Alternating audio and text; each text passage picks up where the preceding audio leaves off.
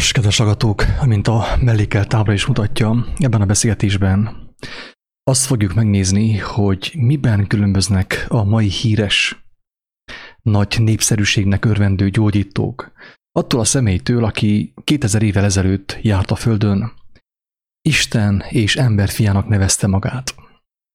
És megvizsgáljuk a választ arra a kérdésre is, hogy mi értelme van róla beszélni, ha utána is jártak köztünk olyan emberek, akik hatalmas jeleket és csodákat tettek, még gyógyítottak is.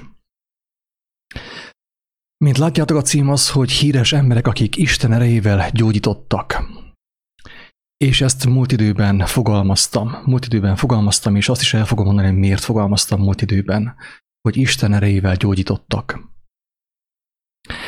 De még mielőtt belevágnék ebbe a prezentációba, hogyha úgy tetszik, vagy ebbe a beszélgetésbe belecsapnánk, én megmondom őszintén, egy nagyon komoly és őszinte vallomással tartozom mindenkinek, aki ezt a videót hallgatja. Annál is inkább, hogy nagyon kemény témáról lesz szó. Esetlegesen nagyon kemény szembesülések lesznek ebben a videóban, a videó által. És én nagyon szeretném azt, hogyha senki nem gondolná azt, hogy én okosabb akarok lenni másnál, vagy én jobban tudom a dolgot, mint más. Abszolút nem erről van szó. Amúgy ezzel már többször vádoltak. Én nem ezért beszélek, sőt, teljesen biztos, hogy nem vagyok okosabb, mint te. Nincsen semmivel sem több esélyem arra, hogy meglássam az igazságot és szabadulást nyerek általam, mint bárki másnak. Ez teljesen biztos. És a vallomásom az arról szól, kedves hallgatók, hogy én, amikor az igazságot kerestem, rengeteget tévelyegtem. Nagyon sok zsákutcába bementem, bejártam, és eltévejedtem. És ezt nem úgy mondom, minthogyha most nem tévelyegnék. Tehát én tudom biztosan, hogy most sem látok tisztán mindent. Mint ahogy Pál apostol mondta, most még tükör által homályosan látunk. Isten kegyelme által, ahogy szintén Pál apostol mondta, szinte Istenből szólunk, de nem tekinthetünk túl azon az egyszerű tényen, hogy még mindig emberi testben vagyunk és gyarlók vagyunk.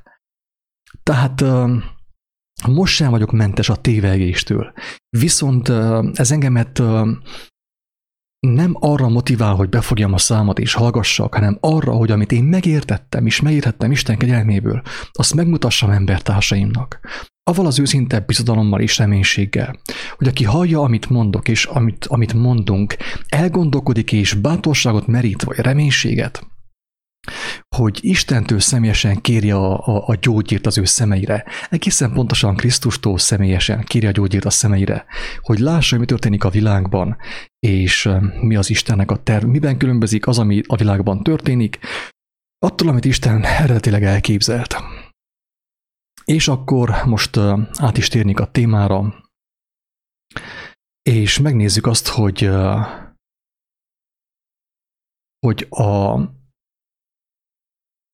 azok a személyek, akik Isten nevében gyógyítanak, még talán ma is, ugye vannak ilyen emberek.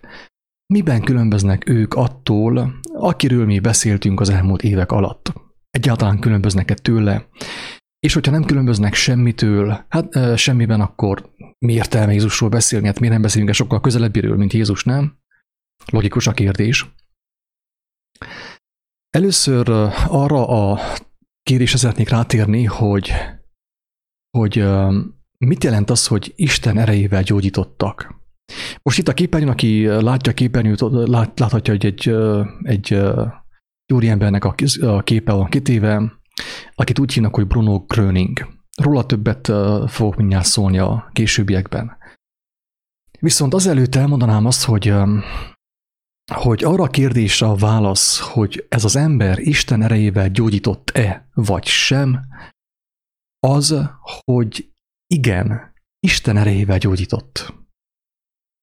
Tehát ezt le kell szögezzük szerintem már az elején, hogy ez a Bruno Gröning Isten erejével gyógyított.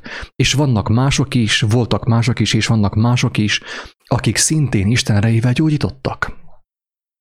Miért mondom ennyire egyértelműen és határozottan ki azt, hogy Bruno Gröning Isten erejével gyógyított? Azért, kedves hallgatók, mert nem létezik más erő. Érthető? Nincs más erő. Mindannyian, ahogy az írás is mondja, ő benne vagyunk, ő benne mozgunk. Tehát, hogyha van életerő, hogyha van gyógyító erő, az biztos nem tőlem van. Az biztos nem mit tudom én, egy pirulától van. Egy halott pirulától. Teljesen biztos. Nem egy széndarabtól van a gyógyító erő, és nem egy kenőcstől. A gyógyító erő minden esetben Istentől van. Ezt szerintem már a videó elején le kell szögezzük, és akkor már is átérhetünk, mert miért mondom ezt? Azért, kedves hallgatók, mert most térjünk át egy másik szakmára, tegyük fel, a politikára. Hogyha a politikus beszél és embereket befolyásol, bármilyen hatalmat összekovácsol, embereket összefog, szétválaszt, bármit csinál, ha hisztek, ha nem, az is Isten erejéből, Isten erejével történik. Ez teljesen biztos. Tehát minden az ő erejéből, az ő ereje által történhet, másképp nem történhet. Az, hogy mennyire van az összhangban az ő elképzelésével, az ő életről szóló kijelentésével, na ez egy teljesen más kérdés, amiben úgymond véleményem szerint külön választódnak a bárányok a kecskéktől. Vagy például, hogyha valaki lovat patkol, kovácsol, vagy vízgázszerelő, vagy cukrász, vagy utcaseprő, vagy jogász, teljesen mindegy. Mindenki Isten erejéből gazdálkodik. Mindenki Isten erejével teszi, mert nincs más erő. Ez az egyszerű válasz a kérésre, nincs más erő. Érthető? Tehát teljesen biztos, hogy Bruno Gröning Isten erejével gyógyított. Ezt már szerintem már most leszögezhetjük. És azok, akik például Magyarországon, vagy itt Székelyföldön is, ilyen úgynevezett táltosok, meg sámánok, meg különböző ilyen mesterek, meg guruk, hogy milyen erővel gyógyítanak, teljesen biztos, hogy Isten erejével. Hogy Istennel szembe mennek-e, hogy az Istennek kedvese, vagy sem, az egy teljesen más kérdés. És ezt fogjuk megvizsgálni ebben a videóban. Itt előrejelzem azt, hogy ezt nem mindenki fogja megérteni. Én őszintén kívánom, hogy aki ezt hallja, megértse, hogy ne fellázadjon. Vagy hogyha engemet meggyűlöl, az nem probléma, ha engemet megutálsz, nem probléma. Gyere ide hozzám, üssél orba, vagy üssél arcon, hogyha neked az segít. Viszont én a magam részéről őszintén kívánom és fohászkodom, hogy minél több ember megértse, hogy miről van itt szó ebben a videóban, és miért fontos erről nagyon komoly témáról beszélni. Oké, tehát az erő az ugye le van szögezve, hogy Isten erejével gyógyítottak. És akkor most azt kell megvizsgáljuk, hogy miben különböztek ők, vagy miben különböznek ők attól a személytől, aki 2000 éve volt a Földön, ő is gyógyított, sőt halottakot támasztott fel, Isten és ember fiának nevezte magát. Tehát, hogy egyáltalán volt-e valami különbség. És akkor most megint megvallom a bűnömöt, a tévegésemet, hogy szerintem sokkal többet tévedtem, mint a legtöbb hallgató, aki ezt a videót, ezt a felvételt hallja, ezt a beszélgetést hallja. Teljesen biztos, hogy a tévegésben én jeles voltam. Egyszer, ami zsákutca volt ezen a földön, én mindenhol bementem szinte. Ezt nem azért mondom, hogy mindenki tegye ezt, mert szerintem most már nagyon fogytán az idő. Aki most kezd zsákutcákba járkálni, szerintem az nagyon rosszul teszi, mert fogytán az idő, emberek, fogytán az idő. Tehát az Úristen bizonyos embereknek megengedi ezt, mint ahogy Salamonnak is megengedte azt, hogy megtapasztalni olyan dolgokat, amit a legtöbb ember nem tud megtapasztalni, mert a legtöbb embernek nem lehet 1000 felesége, nem lehet gazdag, nem lehet aranya, nem lehet király. Tehát ugye a legtöbb ember nem tudja megtapasztalni. Én sok mindent megtapasztaltam. Miért? Azért, mert én főállásban ezt csináltam. Tehát amikor én az igazságkeresés útjára léptem, akkor eléggé hanyagoltam minden mást. Tehát úgymond azt kell mondjam, hogy amikor a hazugságban voltam, amikor valamelyest az ezotériában voltam, azt is főállásban csináltam. Tehát nem úgy, hogy szabadidős tréningként, hogy akkor havonta 2-szer foglalkoztam el a témával, hanem belementem jó keményen. És tehát még ha nem mentem bele különböző ilyen, hogy mondjam, szektákba vagy felekezetekbe, de viszont eléggé mélységesen tanulmányoztam bizonyos dolgokat, és elmentem Indiába, és beszélgettem gurukkal, Dalai Lámával szemtől szembe voltam, Sai Babával szemtől szembe voltam. Ugye olyan emberekkel, akiket Istennek neveztek már akkor. És ilyen, mit tudom én, 140 éves megvilágosodott mesterrel szemtől szembe voltam, és tényleg kíváncsi voltam arra, hogy akkor láss, hogy hol van az igazság, meg kíváncsi voltam arra, hogy minek köszönhető, hogy nincsen békesség. Tehát minek köszönhető az, hogy egy ember, ugye édesapám 60 évesen csak úgy meghal. Viszonylag tehát mak egészséges volt, vidámkedő ember, csak meghal. Mi értelme élni, hogyha ilyen könnyen elveszítjük az életet? És amikor elkezdtem keresgélni, akkor ugye egyszerűen nem tudtam megállni. Azt mondtam, hogy engemet semmi nem érdekel addig, amíg meg nem tudom, hogy merre jöttünk, merre tartunk és miért. Tehát intenzíven keresgéltem, és eléggé intenzíven, azt kell mondjam, bementem a zsákutcákba. Többek között ugye ilyen zsákutcákba is, mint például a gyógyítások. Azt, hogy egy igazságkereső hogy a világ bajban van, szerintem azt hamar felfedezi. Az, hogy a világ vajudik, a világ beteg, azt szerintem ezt a legtöbb ember hamar felfedezi, hamar rájön erre. Ez nem kell egyetemi, és nem kell különösebb felkészültség, hogy rájöjjünk arra, hogy az emberek betegek, az emberek szíve beteg, és gyógyulásra van szükség, enyhülésre van szükség. Tehát ezt ugye hamar felfedezzük. És ezért keresünk ugye gyógyítókat és gyógymódokat, mint hogy én is elmentem egy ilyen gyógyító tanfolyamra, noha ugye nem végeztem el, hanem néhány alkalommal voltam, hogy egy betekintést nyertem annak a világába, hogy édesapámot ha meg tudnám gyógyítani, és akkoriban kezdtem foglalkozni a gyógyulás kérdésével, hogy ha már megbetegszünk, akkor gyógyulni nem lehetne valahogy valamiképp, ugye? És akkor jött aztán az összes dogmas, az összes ezotérias, az összes filozófias, az összes ilyen logosítástól elkezdve akupunktúra, akupresszúra, EFT, Emotional Freedom Technique, meg minden ilyen, ugye az utamba került, és mindent, és nagyon sok mindent ki is próbáltunk, ami nem működött mellesleg. És igen, csak el kellett gondolkozzak azon, hogy tehát akkor valami erős nem stimmel, tehát megbetegedni ilyen könnyű, de meggyógyulni sokkal nehezebb. Itt valami erőst benéztünk, és úgy néz ki, hogy itt konkrétan haldoklunk tömegesen, és nem is tudunk róla, ráadásul. Ezért ugye egyre hogy mondjam azt, hogy fokozottabban érdekelt a gyógyítás témája, gyógyulás témája, hogyan lehet meggyógyulni, hogyha már megbetegszünk ilyen könnyen. És akkor jöttek az utamba az ilyen gyógyítók, ugye, akik hát napjainkban élnek, vagy éltek, és gyógyítottak, csodákat tettek, és így tovább. És akkor az én személyes tévegésemről is bizonságot teszek azok számára, akik talán abban a tévegésben vannak, hogy hát ha valaki meghallja, és magára ismer, hogy te ez az ember rólam beszél. Én is ugyanabban vagyok. Tehát egy alkalommal szemem elé került India után, ha jól emlékszem, szemem elé került igen egy brazil származású gyógyító, aki ugyanúgy, mint ez az ember, ez a Bruno Gröning, azt mondta magáról, hogy hát ő Isten erejével gyógyít. Ez igaz? Az előbb ugye leszögeztük, ez igaz. Isten erejével, Isten nevében gyógyít. És valahogy tényleg azt láttam, hogy az emberek elérzékenyülnek, ott valami gyógyulás is történik, sőt találtam egy filmet, amit önként, díjmentesen lefordítottam, feltettem az internetre, nagyon sokan megnézték, és én tényleg azt hittem, hogy én szolgálatot tettem az emberiségnek azáltal, hogy ezt a filmet lefordítottam, hogy a magyar emberek lássák, hogy ki ez a bizonyos João de Deus, ugye? Isten Jánosa, vagy nem tudom én, hogy lehetne ezt lefordítani magyarra, portugálról. Én tényleg azt hittem, tehát a szándékom nekem jó volt, én tényleg segíteni akartam az embertársaimnak, hát magamnak és azoknak, akik ugye hasonló cipőben jártak, mint mi. Sőt, azon voltunk már a barátommal, kimegyünk Brazíliába, hogy személyesen lássuk ezt a João de Deus, ugye, hogy mit csinál, hogyan gyógyítja az embereket. Láttuk ott az ő kis otthonában, a kázában, ugye ott voltak a különböző ikonok, ilyen szentek képei, meg talán kereszt is volt, meg különböző szimbólumok, meg minden. És olyan az egész olyan meghittnek tűnt, az emberek ilyen fehér ruhában, az angyalok jöttek, mentek ott a körülöttem. És mi is a barátommal ki akartunk menni Brazíliába, tehát már ott voltunk, egy klikre voltunk attól, hogy megvásároljuk a jegyeket Brazíliába.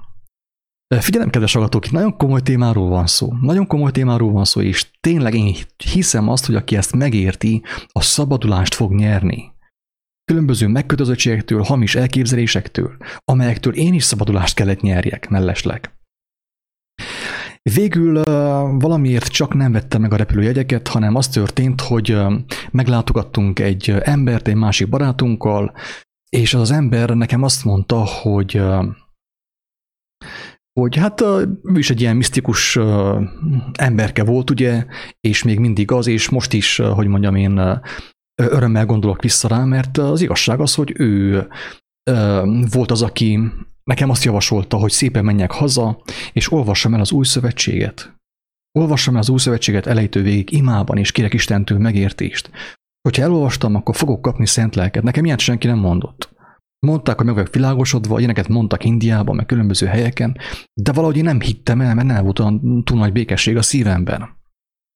És akkor valaki nekem azt mondja, hogy menjek haza, és olvassam el az új szövetséget, mert akkor fogok kapni szent lelket, ami engemet vezetni fog életem végig. Nem mondom, hoppá, ilyen nekem soha nem mondtak.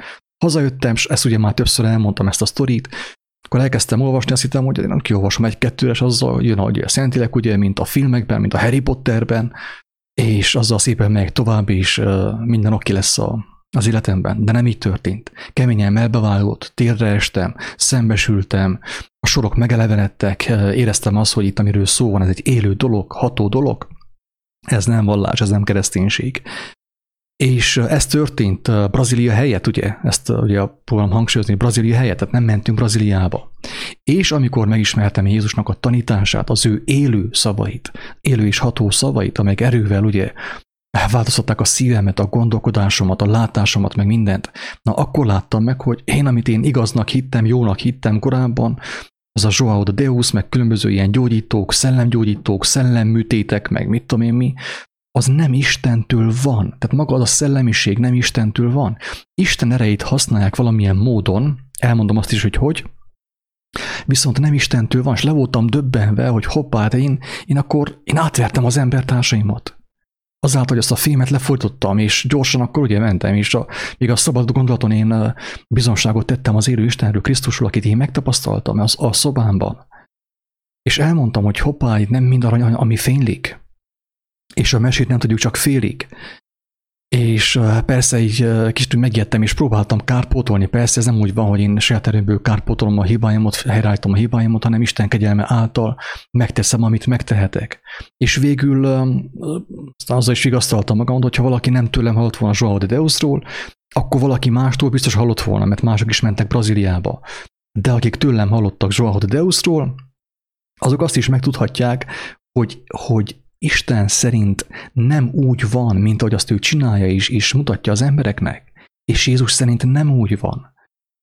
És erről is bizonságot tettem, és egy régi barátom megkeresett, aki végül kiment 8 magával Brazíliába gyógyulni, Joáóhoz.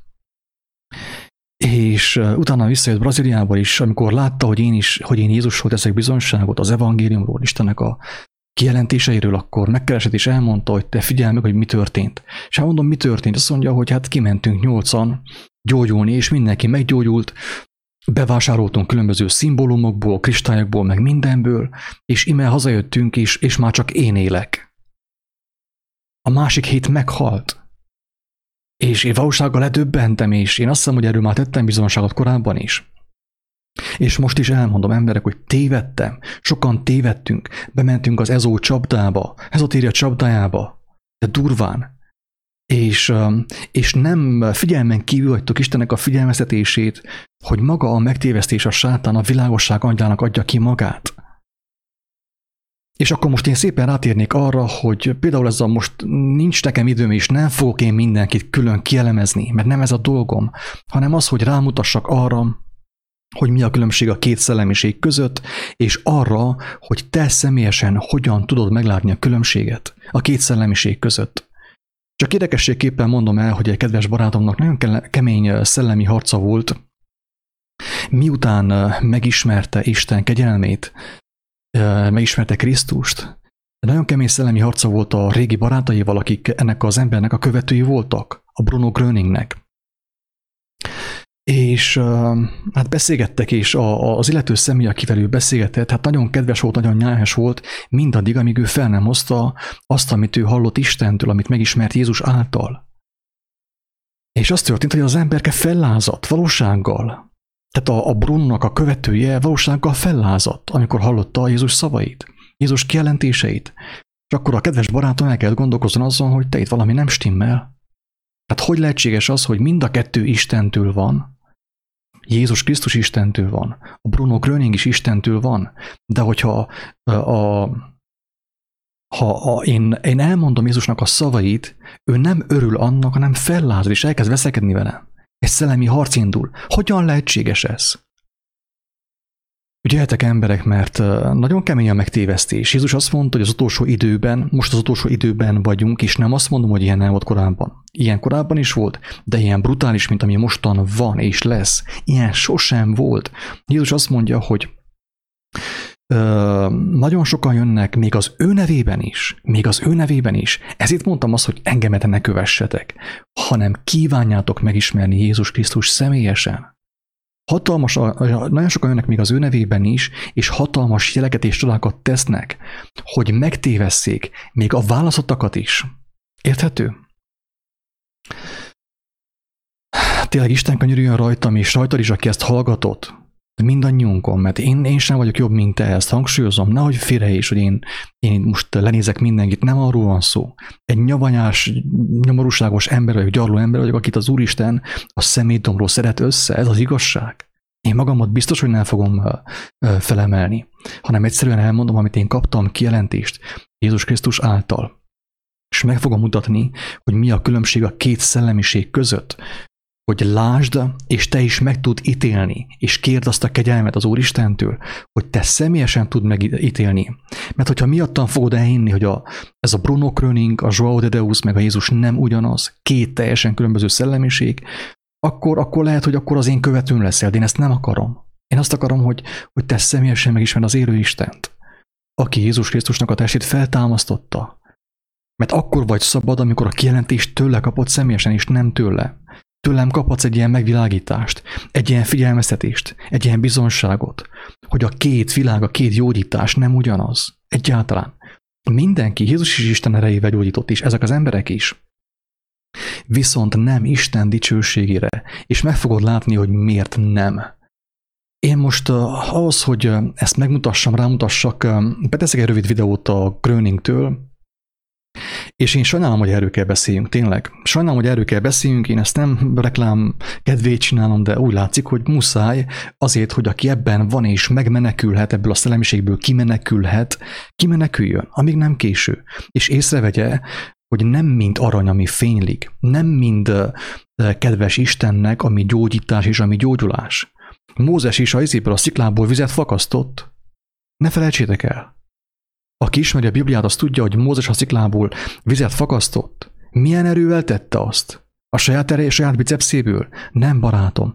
Isten erejével tette, de Istennek mégsem volt kedves az, és emiatt Mózes nem tudott bemenni a Kánaán földjére. Ügyeljetek, mert nagyon sokan jönnek, hatalmas jeleket és csodákat téve, hogy megtévesszék, hogyha lehet, még a válaszottakat is. És akkor itt, hogyha valakinek még volna valami hozzászólása, még mielőtt bele kezdenék ebbe a kis videóba, hogy megmutassam, hogy miket mondott, milyen mondásai vannak ennek az embernek, hogy az miben különbözik attól, amit Jézus mondott, nyugodtan megteheti. Tehát akinek jött valami, aki itt a Skype-on ugye van velem, nyugodtan közbeszólhat, és akkor utána folytatnám tovább a videócskával, hogy megmutassam, hogy miket mondott ez a Gröning. Egyelőre úgy látszik, hogy nincs semmi gond, majd ha van valami, akkor nyugodtan szóljatok. És én átklikkelek, igen, hónapról hónapra, kövesse bizalommal az isteni utat Bruno Gröninggel. Ugye ez a videó címe, tényleg Isten bocsássa meg, ez nem reklám akar lenni, de azt mondta Jézus, hogy az olyan emberek, mint én, mert rólam beszélt, akik megismerték a sátán mélységeit, azoknak fontos megismerni az igazság magasságait is, mert különben az nem fog semlegesítődni bennük, érthető? Ezért fontos erről beszélni. Amúgy sokkal jobb volna folyton Isten dicsőségéről beszélni, az ő tökéletes tervéről. De akik belementek a sátán mélységeibe, a megtévesztés mélységeibe, mint ahogy én is, azoknak fontos ezt is látni. Ez van. De fontos szembesülni, mert aki nem szembesül a benne lévő hamissággal, nincs, hogy megszabaduljon. És még egyszer hangsúlyozom, én nem elmarasztalással mondom, nem kioktatással, mindenki azt csinál, amit akar, mindenki azt kezd az életével és a lelkével, amit akar. Én elmondom, amit az Úristen a szívemre helyez, ez az én kötelességem. Oké, megnézzük, én nem tudom, hogy ezt bejátszom el. Tehát amúgy már a zene is kicsit ilyen érzelgős, aki volt az ezotériában, az már az első momentumokban hallja, hogy ez teljesen ilyen ezó illata van, ezó szaga van, maga a zene is, az a nyugodjunk meg mit tudom én mi, hát én megmondom őszintén, hogy nem szeretnék megnyugodni. Sem illatosítószertől, mert azt próbáltam, sem zenétől, mert azt is próbáltam, hanem szeretnék megnyugodni Istennek a lelke által, az ő igazsága által. Ez a lényeg, emberek. Az biztos, hogy egy jó zene meg tud nyugtatni minket. Az illatosítószer is, a füstöltető is meg tudja az embert nyugtatni. Csak Isten azt mondja, hogy vegyünk tőle igazi nyugalmat, igazi békességet. Azt mondja Jézus, hogy én adom a nyugalmat nektek, a békességet, de nem úgy, ahogy a világ adja. Másképp fogom adni. Hogy a ti nyugalmatok, a ti békességetek nem fog függni sem a füstölöktetőtől, sem az illatosítószerektől, sem a zenétől. Hogyha van zene, örültök, ha nincsen zene, akkor is örültök. Ha jól laktok, akkor örültök, hogyha éppen éheznetek kell, akkor is örültök. Ez az igazi nyugalom. Hogyha gazdagok vagytok, örültök, de hogyha szegénységben vagytok, akkor is örültök. Hogyha szabadok vagytok, akkor örültök, és hogyha netán bezárnak titeket a börtönben, mint ahogy az apostolok is, akkor is örültök. Na ez a nyugalom, ez a békesség. Nem az, ami mesterségesen elő van idézve, különböző ilyen 3 órás, 5 órás ilyen meditációs zenékkel. Ügyeljetek, emberek, ügyeljetek. Gondolkodjatok el azon, hogy a nyugalmatok, a békességetek honnét származik, miből származik. És akkor most beteszem ezt kicsit lealakítom a muzsikát. Lássuk, hogy miket mond a Bruno Gröning. Tehát 2021 Bruno Gröninggel, tehát minden hónapra egy mondás. Nem akarom kommentálni a képeket, inkább skippelném. Január. Elmondom, mit mond. Minden barátomot biztosítom arról, hogy továbbra is segíteni fogok, valahányszor hívnak és szükségük van rám. Tehát ugye itt már az első hónapban idézőjelben ugye messiásnak avatta magát. Tehát én ilyet nem tudok mondani, én ezt eljátszottam ezt is valamilyen szinten, hogy én mindenkit akartam biztosítani arról, hogy mindenkinek segíteni fogok. Nem barátom, nem úgy van az, nem lopkodunk Istentől, na tolvajok. Én játszom azért a gurút meg a messiást. Végén szinte belehaltam. Olyan volt, hogy 3 napig nem tudtam felkelni az ágyból jóformán. Mert én akartam segíteni, hát ugye meglopva Istent, azt gondolván, ugye elhitetni az embertársaimmal, hogy én vagyok az övéké a megváltó. Mert én Istenben járkoztam, bárki bármikor hív engemet, én ugrok és gyorsan segítek is, ellátom az ő baját. Nem, ezek a videók nem erről szólnak. Ezek a videók, ezek a beszélgetések nem erről szólnak, emberek, hanem arról, hogy akinek nincsen személyes kapcsolata az élő Istennel, az ő fiával, az ő kijelentésével, Jézus Krisztussal, nincs, hogy megmeneküljön, és Isten adja mindenkinek személyesen a vigasztalást.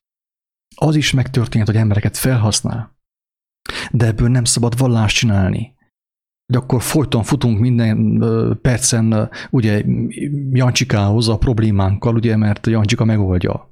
Ő minket biztosít arról, hogy megoldja a problémánkat. Tehát így tették úgymond istenekké az emberek szemében magukat a vallási vezetők, a guruk, a politikusok és az orvosok és mindenki, hogy az előjárok, a sztárok. Na, menjünk tovább, lássuk csak úgy egyszerűen, hogy nézzük, hogy mi van itt. Persze nagyon frankó képek, nagyon vagány srác, ugye, ez a Bruno Gröning.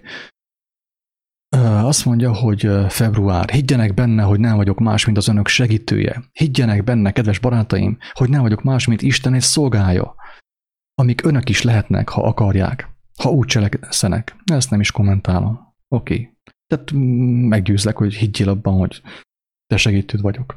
Mindegy. Tehát ezért nem akarok én nehezteni senkire, mert mondom, hogy vannak ugye barátaim is, akik ezt megosztották, ezt a videót, és tudom, hogy ők nem mentek bele annyira a sátán mélységébe, tehát a hazugság mélységeibe, mint én. És lehet, hogy ők nem látták. Tehát tudom, hogy például Kinga, aki ugye szintén itt van a vonalban, és hát, ha majd szólni is fog, ő belement. Tehát ő már az első percben egyből már kiszimatolta, mert ő volt benne. Érthető? Ő volt benne ebben a zsákutcában. Tehát maga a duma, maga a szöveg, az ugye az teljes mértékben ugyanaz szinte, mint a bármelyik ilyen ezoterikus tanfolyamon, New Age tanfolyamon. És higgyétek el, most nem higgyétek el, hanem inkább vizsgáljátok meg, ahogy Pál apostol mondta. João Deus is ugyanezt mondja, hogy ő Isten nevében ott megoperálja az embereket, ilyen szellemműtét, meg szimbólumok, meg mit tudom én, zene, meg füstöltető, meg minden, és ő is Isten nevében csinálja. Sőt, Jézus felhívja a figyelmet arra, hogy még az ő nevében is fognak varázsolni. Nemhogy Isten nevében. Még az ő nevét is ugye képesek lesznek felhasználni arra, hogy úgymond olyan dolgot hajtsanak végre az embereken, az embertársaikon, amit úgy nevez Isten, a profiták úgy neveztek, hogy varázslás, boszorkányság. Na de ebben most hiába megy belemondok, az a videó, ez egészen jövő hét ilyenkorig fog tartani. Hogyha megmutatjuk azt is, hogy ezt mindenki személyesen otthon kéne elvégezze valahogy, Istennel személyesen, hogy megértse, hogy mi az, hogy varázslás, mi az, hogy ráolvasás, mi az, hogy boszorkányság, mi az, hogy visszaélni az emberek hitével, bizalmával, meg azzal, hogy meg vannak törve, keresik az igazságot, ugye boldogtalanok, és akkor én megyek és eljátszom számukra ugye a megmentőt, a messiást. Menjünk márciusban, hallám, mit történik márciusban. Példakép vagyok minden ember számára, mert tettekkel bizonyítom, hogy én az isteni úton haladok, és az a kívánságom, hogy minden embert erre az útra vezessek. Itt megint szeretném hangsúlyozni, miben különbözik az, aki Istenben jár. Konkrétan a teremtő Istent próbálja dicsőíteni. Abban különbözik, hogy amit ő csinál, nem a saját feje szerint csinálja, érthető? Tehát lehet gyógyítani nyugodtan, különböző hangokkal, meg rezgésekkel, meg placebo effektussal, meg homeopátiával. Én voltam Indiában például egy ilyen homeopátiás intézetben is. Az intézetnek az igazgatója, a tulajdonosa, ő volt a vendéglátóm. Hogyha valaki azt gondolná, hogy jaj, nem értek én ehhez, mert én mit tudom, nem. Ebbe is belementem, emberek. Így jött az Úristen, hogy egyik vendéglátóm ez ilyen homeopátiás intézetnek a vezetője volt. És persze lehet gyógyítani hazug módon, és hatása is van. Ideig, óráig működni fog. De a kérdés az, hogy a betegségnek az oka, az meg lett-e gyógyítva, ki lett-e gyógyítva belőlem, vagy még mindig bennem van. Szépen mindenki meggyógyult 1 hónapra, 2 hónapra, mindenki mosolyog, mint a magyar szépségkirálynő, aki elmondta, hogy ja, én mindent csináltam, ott jógas, homeopátias, ilyenpátias, Isten vagyok, szeretem önmagamat, és minden, ami ezotéria, mindent felvett, és meg is gyógyult, emberek. Meg volt gyógyulva. És ünnepelt Magyarország, hogy a volt szépségkirálynő ugye meggyógyult a rákból. És egyszer csak látom a Facebookon, hogy temetik. Hoppá! Ez jó, ez elég kemény. Elég kemény, ugye? Elég kemény gyógyulás ez. Ügyeljetek, emberek, nagyon kemény megtévesztések vannak. Tehát az, amit Jézus mondott, az szó szerint úgy van. Az utolsó időben nagyon kemény megtévesztések lesznek. És ugye az ember, hogy megnyugtassa magát, ő elmondja, hogy jó, ez is Istentől van, és az is Istentől van. Persze, az erő Istentől van. Mert más erő nincsen, csak Istentől. Csak nem mindegy, hogy ahogy Jézus mondta, hogy mi a gyógyulásba, az igazságba, az egészségbe, a főbejáraton akarunk bemenni, ugye, a kapun, vagy pedig mint a tolvajok, ugye a hátsó ajtón, az ablakon be akarunk mászni. A saját fejünk szerint ottan gyógyítgatjuk egymást, varázsolgatunk, ilyen misztikus mantrákat mondunk, hogy az emberek meggyógyuljanak. És persze, aki hisz bennünk, és aki ugye nagyon elszánt, megtörtént, hogy meg fog gyógyulni, Isten megengedi, meggyógyuljon. Csak a probléma az, hogy a betegségnek a gyökere még mindig benne van, és újul ki 1 hónap múlva, fél év múlva, éppenséggel. Tehát azt mondja, hogy példakép vagyok, mint minden ember számára, mert tettekkel bizonyítom, hogy én az isteni úton haladok, és az a kívánságom, hogy minden embert erre az útra vezessek. Itt megint arra szeretném felhívni a figyelmet, hogy van 2 ember, Pistike és Józsika. Most már elnézést Pistikitől és Józsikától, hogyha ők ezt hallgatják, de valahogy most ez jött a nyelvemre. Tehát Pistike is ugyanazt teszi, amit Józsika, tegyük fel. És nem tudom, hogy te találkoztál vala az érzéssel, hogy amit Pistike csinál, ugyanaz, amit Józsika, de mégis a hideg kiráz tőle. Valahogy érzel, hogy itt valami nem stimmel. Ugyanazt csinálja, mint Józsika, a Pistike, de mégis a hideg kiráz tőle, és valóságban elfog a borzongás. Pedig mindent jól csinál. Mert érzed azt, hogy az nem eredeti. Egyik hamisítvány. Ez pontosan olyan, mint hogy megjelent Amerikában a kiváló minőségi telefon, ugye, az iPhone, és mit tudom, rá néhány hónapra Kínába azt lemásolták, leutánozták. Jött az iPhone replika, kívülről ugyanúgy nézett ki, de nem volt benne minőség, nem volt benne spiritus, barátom. Úgyhogy lehet színészkedni, lehet bohóckodni, hogy jaj, Isten utoljára se nézzetek rám, s mit tudom én mi. Nem mint hogy az ember a jót lélek által cselekszi, vagy agyból, tehát lélek által, a lélek Isten dicsőségére, Jézus dicsőségére, vagy pedig a saját dicsőségére, izomból gyúrja a jóságot magából, és aztán egyszer csak haldoklik, és nem érti miért, pedig annyira jó ember volt ő. Izomból gyúrta a jóságot is a saját dicsőségére. Ebben különbözik egyébként a legtöbb guru, a legtöbb tanító, a legtöbb mester, a legtöbb gyógyító Jézus Krisztustól, mert ő, amit csinált, azt nem a maga dicsőségére csinálta, hanem Isten dicsőségére csinálta, végezte. Mondhatjuk azt, hogy hát igen, ez az ember is, Bruno Gröning is Isten dicsőségére csinálja, Istentől van, mert azt mondja, Istentől csinálja azt, amit csinál. Igen, ám csak Isten azt mondta, hogy nézzünk rám. Azt mondta, hogy ő kell felemeltessen, hogy aki ránéz, valódi gyógyulást kapjon, érthető? Mint a kígyó a pusztában, azt mondja János. Hogy ő kell felemeltessen, hogy aki ránéz és megismeri őt, az ő szavait, az a lelkében is meggyógyul, ne csak a testében. Ne csak a testében. Mert a legtöbb ilyen gurú, meg ilyen gyógyító a testi gyógyulásra hajt, és ugye akik ugye a testet akarják megmenteni, azok meg is menekülnek egy fél évre, 2 évre, akár mennyi időre. De a lelkük elúszik, mert nem akarták, hogy a lelkük is meggyógyuljon Isten kegyelme által. Ennyi az egész, ez az igazság. Menjünk tovább. Egyszer ezt még régebben kielemeztem ezt a Bruno Gröning, én is megvizsgáltam, mert kíváncsi voltam, ugye kerestem az ilyen gyógyítókat, és kíváncsi voltam, hogy ki mit csinál. De akkor nem csináltam felvételt erről. Azt mondja, hogy április, minden ember a természet lénye, minden ember Isten gyermeke. Tehát most figyelj meg, hogyha minden ember Isten gyermeke, akkor Jézus volt a legbolondabb ember az egész földön. Amikor ezt hallom, hogy minden ember Isten gyermeke, akkor nem is tudom, hogy mit csináljak. Tehát az igazság az, hogy elöntenek az indulatok engemet is, mert gyarló ember vagyok. Legközelebb fogok csinálni egy ilyen kolást. Ott van Stalin, Hitler, Mussolini, hasfelmetsző Jack, Ceausescu, és ott minden képre kírom azt, hogy Isten gyermeke, mindenki Isten gyermeke. Ügyeljetek emberek az ilyen dumákkal, az ilyen mézes-mázas dumákkal, az ilyen érzelgő zenékkel. Mert látod például most ebben a videóban a zene Istentől való. Hát a szép az Istentől való. De mit csinál ez a videó mostan? A szép zenével megnyitja az értelmedet, a szívedet, és utána el fogod olvasni azt, hogy minden ember Isten gyermeke. És már is, mivel megnyíltál a zenére, bevetted a hazugságot, az istentelenséget, az antikrisztust a fejedbe. És egyszer csak ugye jönnek a problémák, és próbálod, mit tudom én, a biopatikából magadot kezelni, meg különböző terápiákkal, és nem megy, és haldokolsz. És nem érted azt, hogy hát hogy lehetséges, hogy Isten gyermeke vagy is, haldokolsz. Nem akarsz meghalni, de mégis muszáj meghalljál. Nem érted.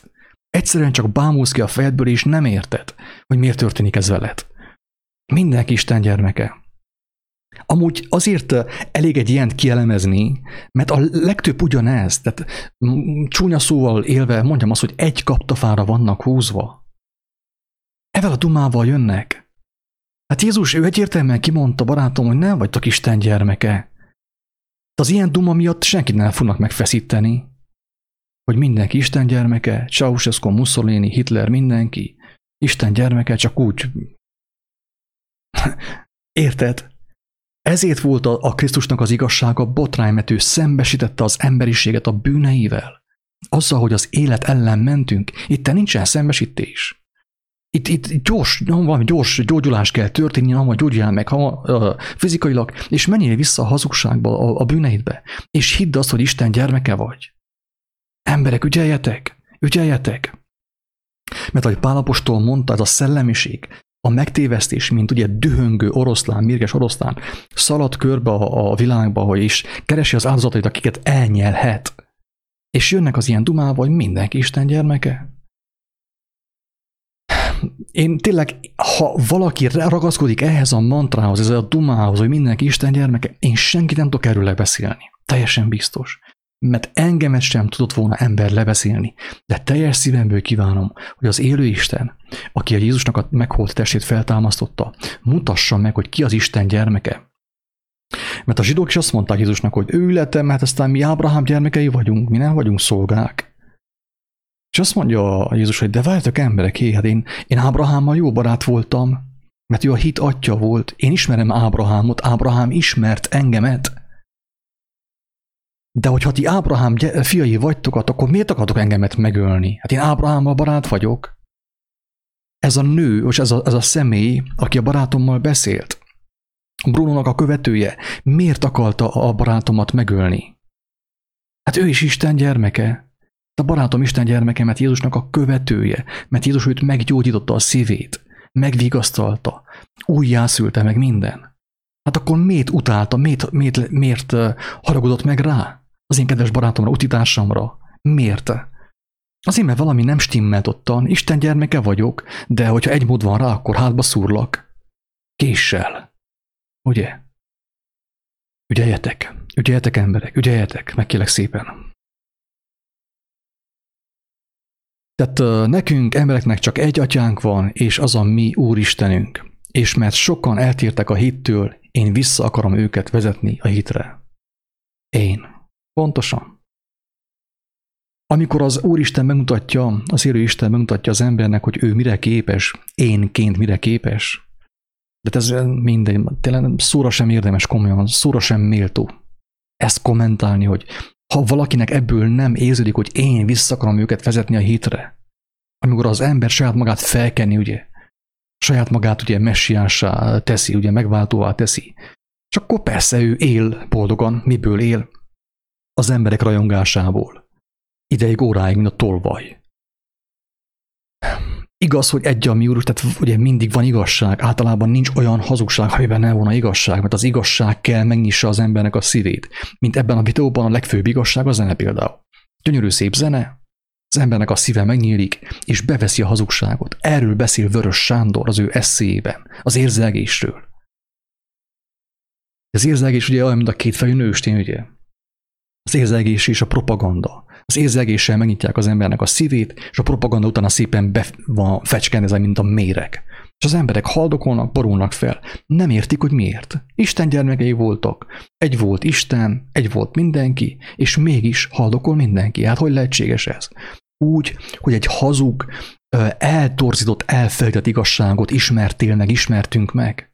Ahogy Pál apostol mondta, hogy az utolsó időben az emberek el fognak fordulni a józan tanítástól, és a mesékhez odafordulnak, mert viszket az ő fülük, és meg fogják vásárolni a meséket, mintsem, hogy elfogadják ingyen Isten kegyelméből az igazságot, ami örök életre tudná őket meggyógyítani és megmenteni. Menjünk tovább. Következő hónap. Május. Figyelj meg, gyakoroljon önbizalmat. Tehát most akkor mondja nekem valaki azt, hogy ez nem ezotéria, ez nem New Age. Gyakoroljon önbizalmat, higgyék, hogy nincsenek egyedül. Higgyék, hogy isteni teremtmények, hogy Isten gyermekei. Jézus nem azt mondta, hogy higgyétek, hogy Isten gyermekei vagytok. Azt mondta, hogy ha megbánjátok a bűneiteket, hozzám fordultok, az igazságot elfogadjátok, Isten gyermekeivé váltok. Én hiába olvasom rá egy sorozatgyilkosra, hogy hidd azt, hogy te Isten gyermeke vagy. Ez nem lehet, ez a boszorkányság, ez a varázslás, ez a ráolvasás. Amikor ráolvasom, ez az agykontroll, ugye, szintén ugye Brazíliából származik José Silva féle agykontroll, hogy én ráolvasom az oroszlánra, hogy ő valójában bárány, vagy mit tudom én, kecskegidó. Érthető? Hidd azt, hogy nem vagy egyedül, Isten gyermeke vagy, de az érzelgős, csepegős, semmit mondó duma, ezt muszáj kimondjam emberek, még akkor is, hogyha valaki megsértődik, semmit mondó, csöpögős, mézes-mázas duma, amire az emberek felülnek, és én is felültem. Én is voltam olyan bolond, és olyan megtéveszthető, mint te. És én is felültem az ilyen dumára. Gyakorolj önbizalmat. Jézus nem azt tanította, hogy gyakoroljunk önbizalmat, hanem az, hogy tagadja meg önmagát. Nem, hogy gyakorolj önbizalmat, hanem tagad meg önmagadat, akkor most vagy Bruno hazudik, vagy a Bruno beszél Isten ellen, vagy Jézus. Mert Jézus nem az önbizalomról tanított minket, hanem az önmegtagadásról, és arról, hogy ne magunkban bízunk, ne az emberekben, ne az emberi gondolkodásunkban bízunk, hanem bízunk az élő Istenben, aki kijelentette magát sokszor, sokféleképpen, a proféták által, az apostolok által, Jézus által, és ma is kijelenti magát, Szentlélek által. De amikor ellentmond az ő kijelentése azzal, amit én olvasok, vagy az ilyen kijelentések ellentmondanak annak, amit én olvastam, és amit én megkaptam, és amit Isten bennem erővel és hatalommal megerősített, akkor el kell gondolkodjak, hogy valaki itten hazudik, itt valahol valami bűzlik, ugye? Higgyék, hogy Isten mindent megad, amit önöknek, amit minden élőlénynek elrendelt. Tehát ugye ez jó ilyen dolgokat mondani, mert ebbe senki nem fog megütközni, hát erről szól az ilyen vonzás törvénye. Na mindegy, ezt nem is kommentálom tovább, meg tovább. Júniusban lá, mit mond. Tényleg Isten könyörüljön rajtam, én nem elmarasztalásra akarok beszélni. Bár van neheztelés a szívemben, érzem, hogy van neheztelés a szívemben, mert fáj, hogy az emberek milyen hiszékenyek és milyen naívak. És ahogy Pál apostol mondta, hogy milyen gyorsan odafordulnak a mesékhez. De a józan tanítás az nem kell. Semmi sem kell, amiben szembesülés van. Az nem kell. Csak az kell, ami hogy Isten mindent megad. Persze. Hát Szabó Péter is ugyanezt mondja.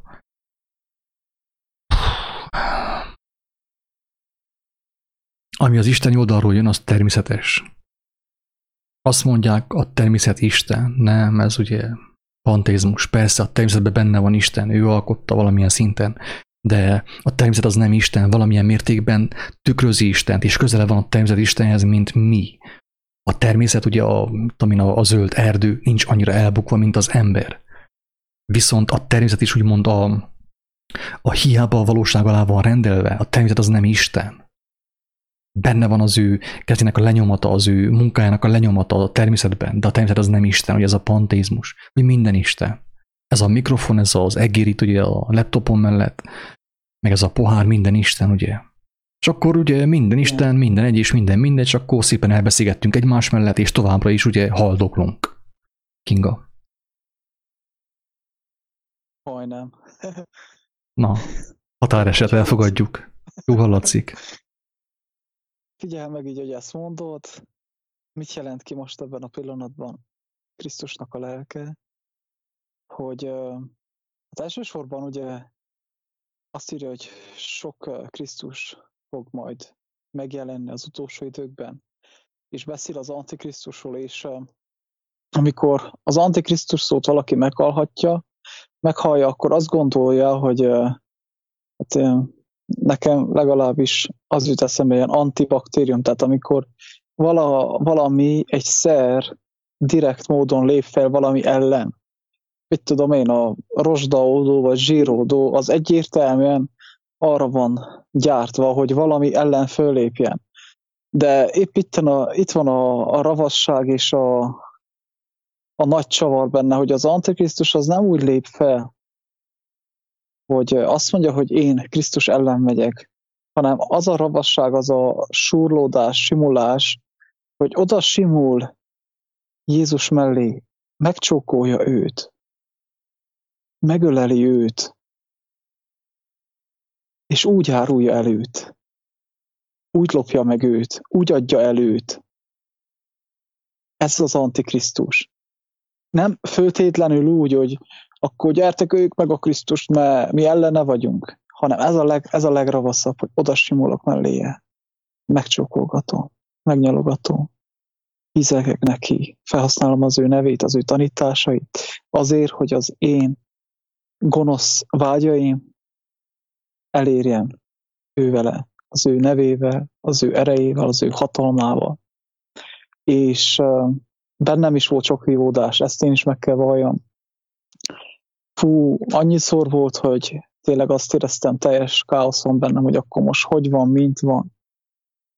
És az Isten adott türelmet, alázatot, kitartást, és szépen apránként mindent helyre tett bennem, úgy, ahogy mindannyiunkban.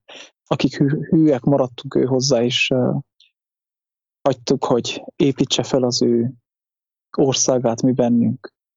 És most én is úgy vagyok, és hálát adok Krisztusnak, hogy tényleg amikor találkozok ilyen emberekkel, akkor úgy a lélek jelez. Nincsen már káosz bennem, hogy jaj, vajon akkor ez most mi, ez most hogy van, igazat mond, vagy ne, vagy mit tudom mi, hanem a lélek már tisztán és hűen jelzi, hogy ő kihez tartozik. Hogy ő csak felhasználja a nevét, mint eszköz, felhasználja a tanításait, mint eszköz, és egy adott pillanatban hopp, meglopta, egy adott pillanatban hopp, elvitte a másik embert. Egy adott pillanatban hopp, a mennyek országa kapuja előtt áll, és nem engedi be. És róla beszélt. A mennyek országáról beszélt, Jézusról beszélt, Istenről beszélt, és hopp, a másik nem ment be a mennyek országába. Hát mi ez, hanem az, amiről Jézus beszélt a farizeusoknak, hogy ti nem mentek be a mennyek országába. Hosszasan imádkoztok, az emberekkel elhitetitek, hogy ti vagytok Istenhez a legközelebb, Isten emberei vagytok, Isten emberei vagytok. Csillogtok, pillogtok kívülről. Istenről beszélgettek reggeltől estig, de aki titeket hallgat, aki veletek kapcsolatban van, hogy nem megy be az Isten országába. Mi ez, ha nem az Antikrisztus? Ez a legkifinomultabb. Még valami volt. Igen, nem tudom. Később lehet eszembe jut, azt még el szeretném mondani, az is nagyon fontos. Jól van. Majd így fogok gyúrakodni. Oké. Hát akkor menjünk vissza itten, lapozunk tovább a hónapokban. Hogy mondod? Hatalmas ez a kijelentés, ami most Levike által jött a mi atyánktól. Hát akkor azt is mondhatnánk, hogy még érthetőbb legyen, és még egyszerűbben emészthetőbb, hogy utolsó időkben sok Júdás támad, hiszen abból, ami Levike által elhangzott, tehát pontosan azt testesíti meg az a lelkület, ami megvolt ugye Júdásban is, tehát Jézussal járt 3 évig, és nem tudott, illetve nem akart megtisztulni a földhöz ragadtságától, és pontosan ennek okáért élt vissza mindazzal, amit Jézus Krisztustól kaphatott. Úgyhogy utolsó időkben, és most tényleg nagyon, nagyon kevés az idő, és meg is látszik. Hát én most megvallom, hogy körülbelül olyan 2010-től egészen, amíg Istenhez nem kiáltottam segítségért, mert teljesen megölte a lelkem az ezotéria világa, vagy a sátán mélységei, tehát annyira magamba szippantottam azt a tudományt, azt az álnokságot annyi év alatt, és én is elmondhatom, megvallhatom most így mindenki előtt, aki hallhatja, és aki hallgatja ezeket a szavakat, hogy ugyanúgy, ahogy elmondtad te is, Attila, hát számomra is főállásnak bizonyult, mert annak szenteltem minden időt, hogy azt a tudományt, azt a tudást ígyam, és abból éltem, arra építettem, és hát az egész életem arról szólt.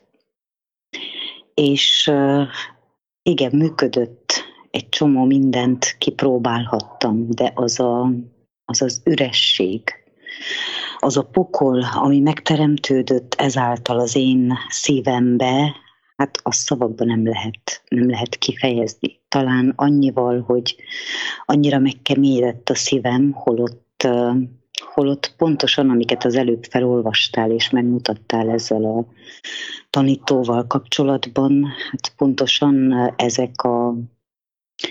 ezek az elhangzott beszédek miatt mentem én is bele, tehát egyszerűen magába szippantott az az elképzelés, hogy elsősorban Isten, van egy olyan Isten, aki azért létezik, hogy engem szolgáljon, úgymond.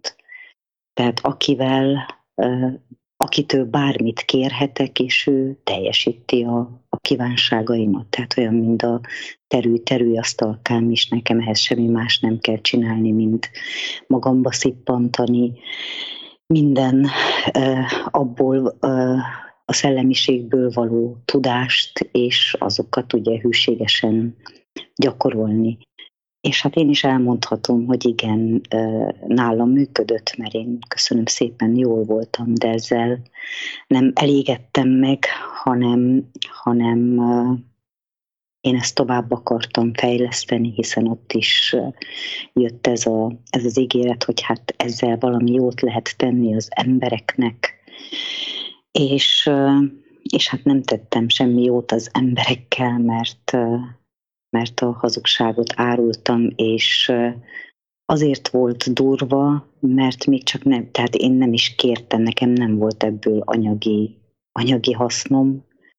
Én csak azon embereket, akik úgy az utamba kerültek, és az érzelgőség által megfogtak, tehát én mindenkin akartam segíteni azokkal a féligasságból való bölcsességekkel, azzal a tudással, és ahogy mondod, Attila, minden ember ezt szívesen fogadta, és ideig, óráig mindenkinél működött, rengeteg barátot szereztem ezen az úton, mert most már valóban tele van a világ ezotériával, humanizmussal, és mindenki segíteni akar mindenki önzetlenül mindenkit szeretni akar, és megváltani, és meggyógyítani, és jobbá tenni az életét, boldogabbá, és ez mind-mind onnan abból a szellemiségből származik.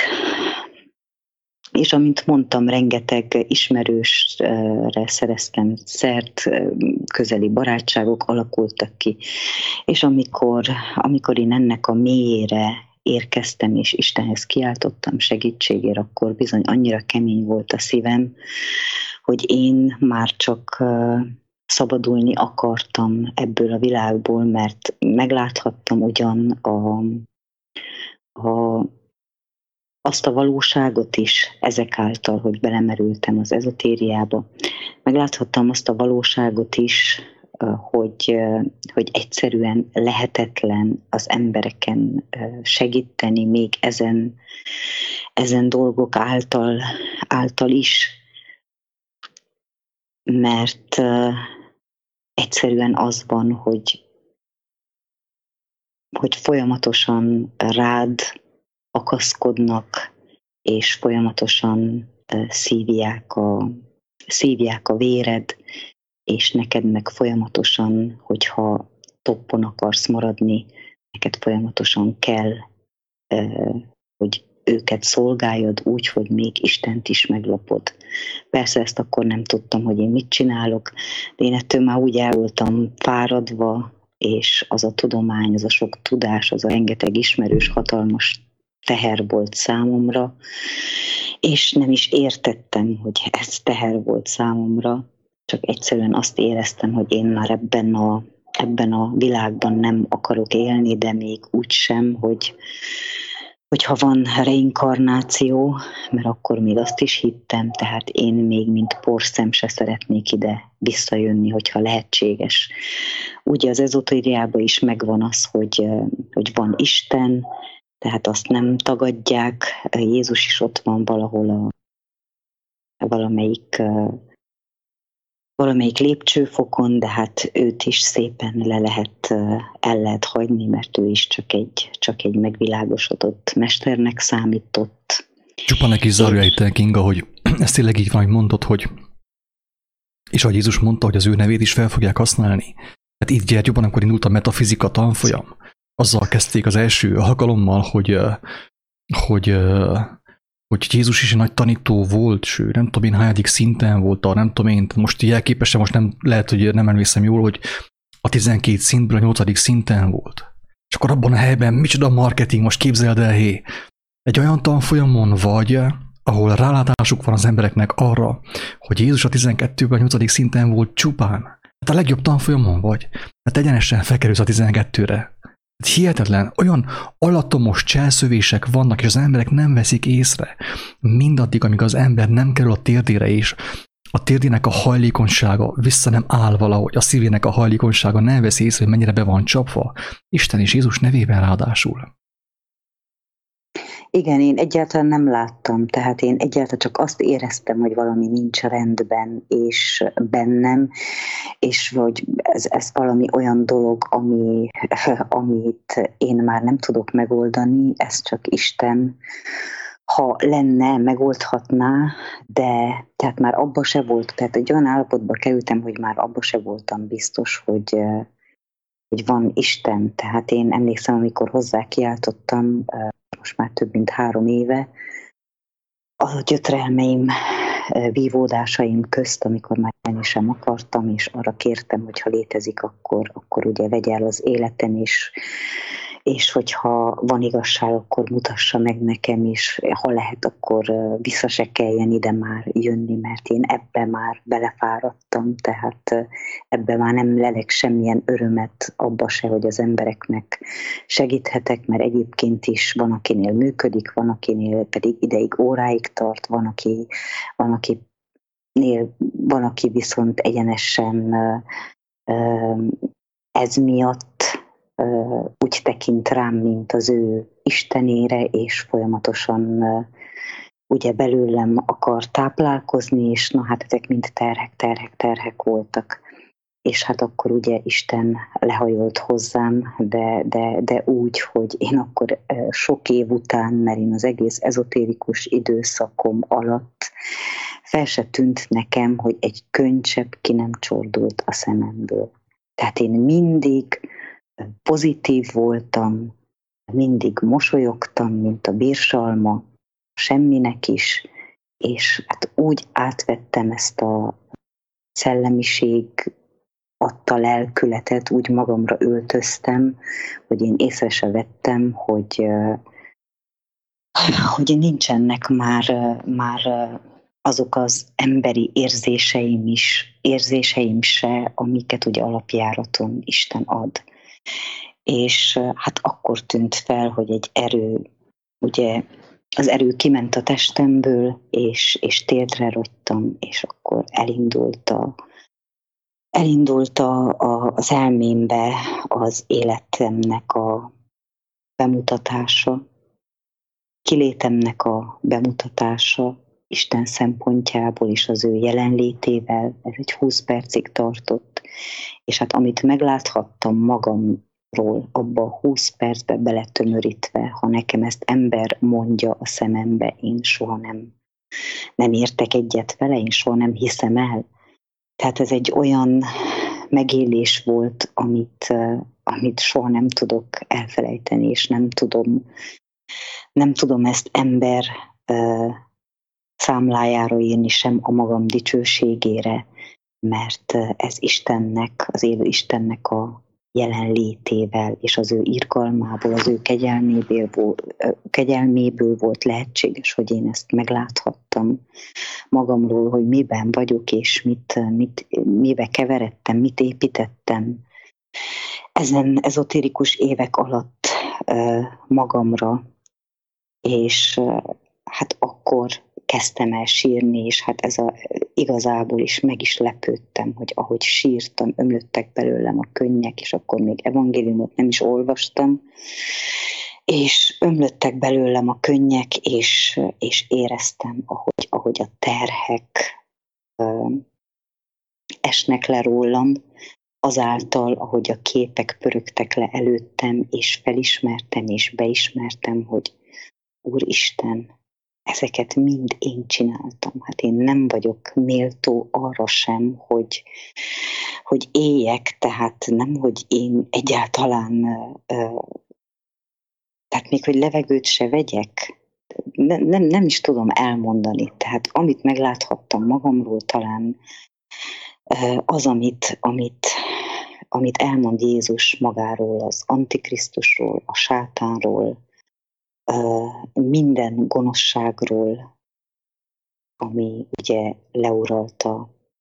leuralja az ember szívét azáltal, hogy beleszeret ebbe a világba, ebbe a földi életébe, annélkül, hogy megkérdőjelezni, hogy valóban ez az életnek az értelme, vagy van netán valami más. Épp azt akartam mondani egyébként. Bocsánat, aztán befejezted.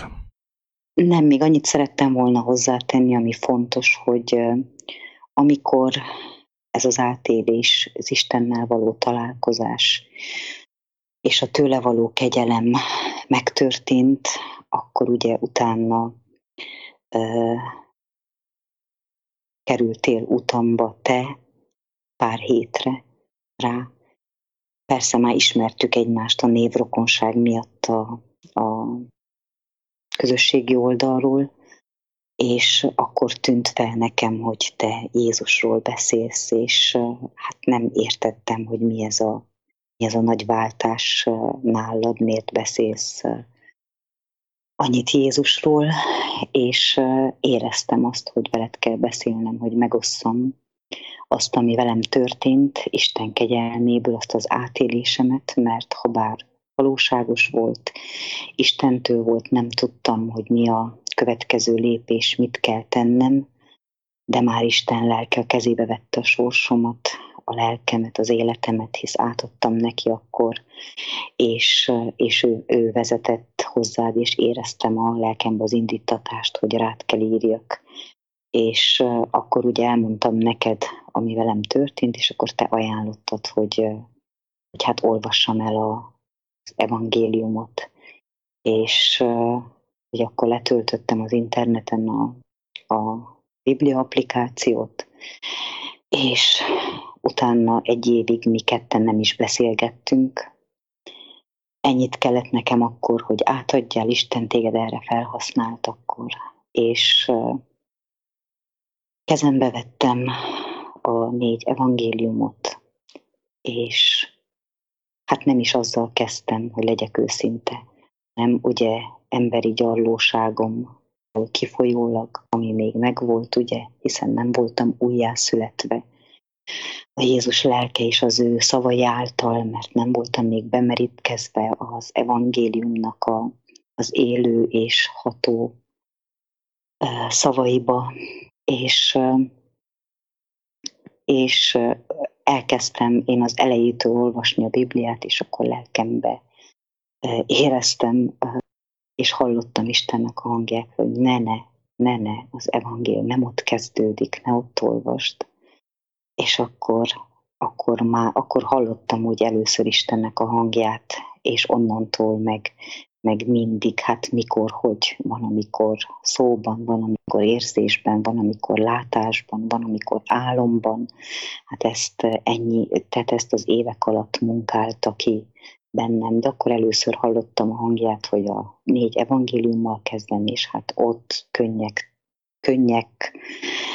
Még szerencsére, hogy nem papír volt, hanem telefon, ugye a Biblia telefonról olvastam, és különben biztos, hogy a könneim megsemmisítették volna a Bibliába lévő betűket.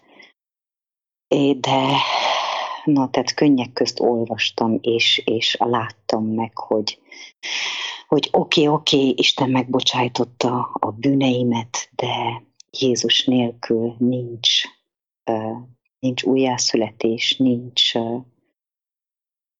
nincs nekem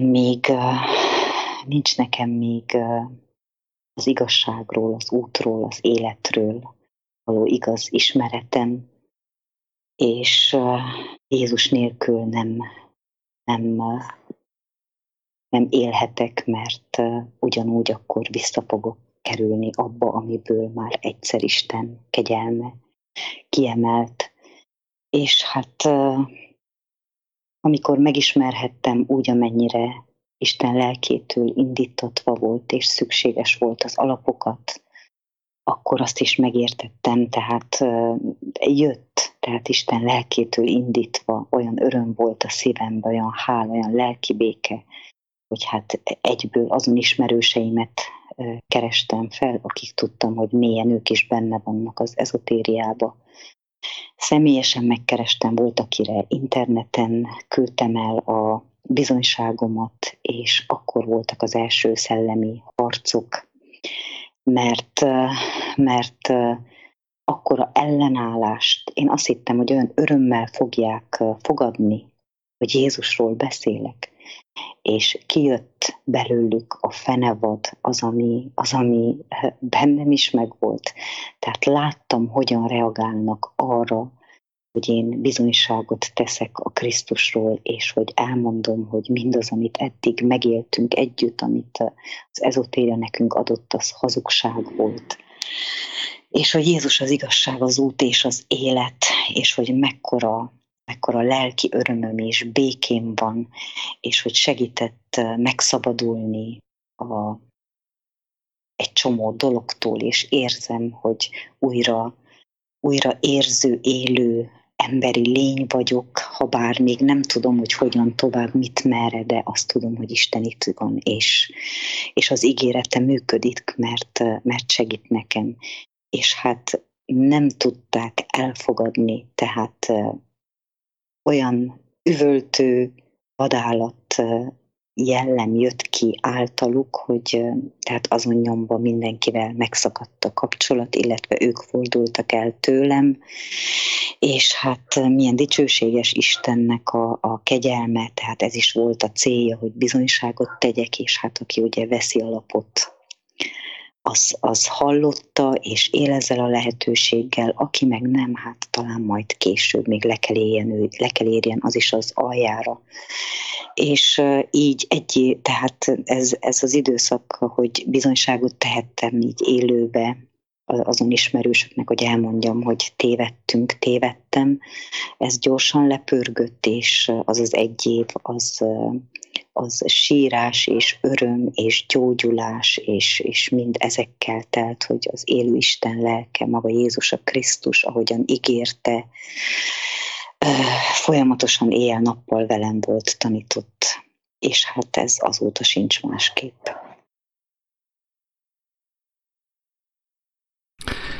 Örvendek, hogy elmondtad, Kinga, ezt, mert épp akartam mondani, hogyha valakinek túl kemények ezek a szavak, már pedig kemények lehetnek, mert ugye Kinga elmondta a bizonyságot, hogy igen, amikor az ember meglátja a valóságot és az igazságot Isten szemszögéből, az élő Isten szemszögéből, az botrány, az megütközés.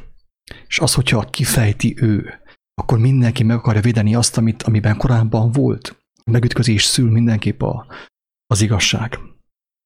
És épp akartam mondani azt, hogyha valaki nem tudja elhinni, amit mi mostan mondunk ebben a videóban, mert ellenszállást fel az én stílusom, Kingának a hangja, vagy tudom is én, akkor nem kell mást tennie, mint hogy személyesen az élő Istentől kérdezze. Kérdezze meg tőle, hogy az, amiben ő van, legyen az bármilyen vallási irányzat, vagy bármilyen felekezet, vagy bármi, az összhangban van-e Jézussal. Csak persze ugye a másik nagy fertelmessége az ugye, hogy ezek a mozgalmak általában meg is támadják Jézust. Tehát mint ahogy az előbb is mondtam, ugye, azt mondják, hogy tehát én beszéltem olyan emberrel is, hogy azt mondta, hogy van 36 szint, tudatossági szint, és akkor a 36 szintből, mit tudom én, Jézus volt a 8. helyen, és akkor Szaiba volt a 32. helyen, meg Mihály Eminescu volt a nem tudom én hányadik helyen. Tehát olyan is mondott a srác, hogy úgy, neki nem tűnt föl, de nekem egyből feltűnt, hogy most nem emlékszem pontosan, de tegyük fel, hogy azt mondta, hogy van 32 tudatossági szint, akkor a 32-ből a Szaibaba a 36-on van. Érthető? Tehát még észre sem vette, hogy milyent mondott. Tehát ugye a lényeg az, hogy nagyon sok ilyen ezóiskolában, hogy ledegradálják, úgymond Jézust lejárassák, hogy a Biblia át volt írva, hogy vagy hogy Jézus egy jó tanító volt, egy jó spirituális mester volt, meg minden. Ami igaz egyébként, hogy Jézus jó tanító volt. Csak a probléma az, amikor valaki tegyük fel, mit tudom én, egy nagyon szuper államférfi, tegyük fel, mit tudom, egy jó kormányzó, és mindenki arról ismeri őt, hogy ő nagyon jó kormányzó volt Amerikában valahol. És akkor én 50 év múlva írok róla egy könyvet, hogy az ember milyen jó cukrász volt. Lehet, hogy szerető palacsintát sütni, tegyük fel. De amikor én arról beszéltek, hogy ő milyen jó cukrász volt, akkor én azáltal úgymond eltereltem a figyelmet arról, hogy ő valójában egy nagyon kemény kormányzó volt, és nem cukrász. Érthető? Na ezt teszi az ezotéria Jézussal, hogy ő is egy jó tanító volt, mester volt, Indiában amúgy mindenki ismeri Jézust, és tisztelik idézőjelbe úgy, mint tanítót, mestert. De persze, hogyan is tisztelhetnék őt, hogyha nem ismerik az ő tanításait, az ő szavait. És azt nem próbálják ki a gyakorlatban. Ez mit jelent? Ezért én mindenkinek azt mondom, kedves hallgatók, hogy aki nem tud hinni a mi szavunknak, mi elmondjuk, ezt nekünk kötelességünk elmondani, hogy aki még benne van ezekben a tanokban, az kérjen Istentől személyesen látást. Mert Isten azt mondta, hogy kiálts hozzám, és én válaszolni fogok. És olyan dolgokat fogok mondani, amiket nem tudsz. Hatalmas dolgokat, megnyitom a szemeidet, és adok oltalmat neked, mert a látás az elég kemény dolog, barátom. Én amikor láttam, hogy Kinga is látta a saját magát, hogy mekkora tévegésben volt, az egyenlő egyébként az öngyilkossággal, egyenlő a halállal. Éreztem, hogy meg kell öljem magamat, el kell pusztítsam magamat. Mert hirtelen az ő jelenlétében megláttam, hogy én az életemből felhasználtam 30-valahány évet arra, hogy az élet ellen menjek, az élet ellen tevékenykedjek, az élet ellen tanuljak, az élet ellenes tanokat hirdessem. Önimádat, meg öndicsőítés, meg önbizalom, mint amit az a srác is hirdet itt, ugye? Le van írva szépen. Na, menjünk tovább. Most már szerintem lassan a végére érünk. Beteszem azt a videót. Mondja csak. Most már látjátok, hogy még kaptatok ti többet. Te is, akár Kinga is, akik mélyebben megismertitek a sátán mélységeit, hasonlóképpen, mint Pál apostol. Hát figyeljétek meg, az Új Szövetségben a leveleknél Pál apostolnak van a legtöbb levele. Azért, mert ő volt a legmélyebben az ilyen sátán mélységeiben. És ő ezáltal, ugye próbálja elképzelni az, aki most hallgat minket, hogy ő ugye megismerte a hazugságoknak, az ezotériának, a különböző vallásoknak a mélységeit. Ő benne ezek olyan elméletek voltak, amik szerint ő élt. De amikor Krisztus megjelent neki, meglátta azt, hogy ő ki valójában, mert ő kereste az igazságot.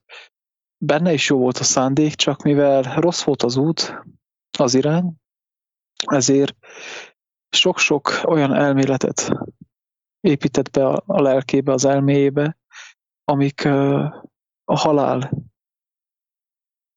halálnak a lelkületét növelték benne, és amikor meglátta magát Krisztusban, az ő tükrében, azt mondta, hogy én egy torszülött vagyok.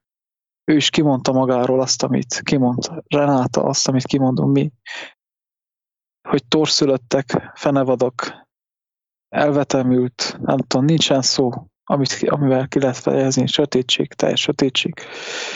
Az van bennünk, de ti mivel jobban megismertitek, ezért jobban át is lássátok.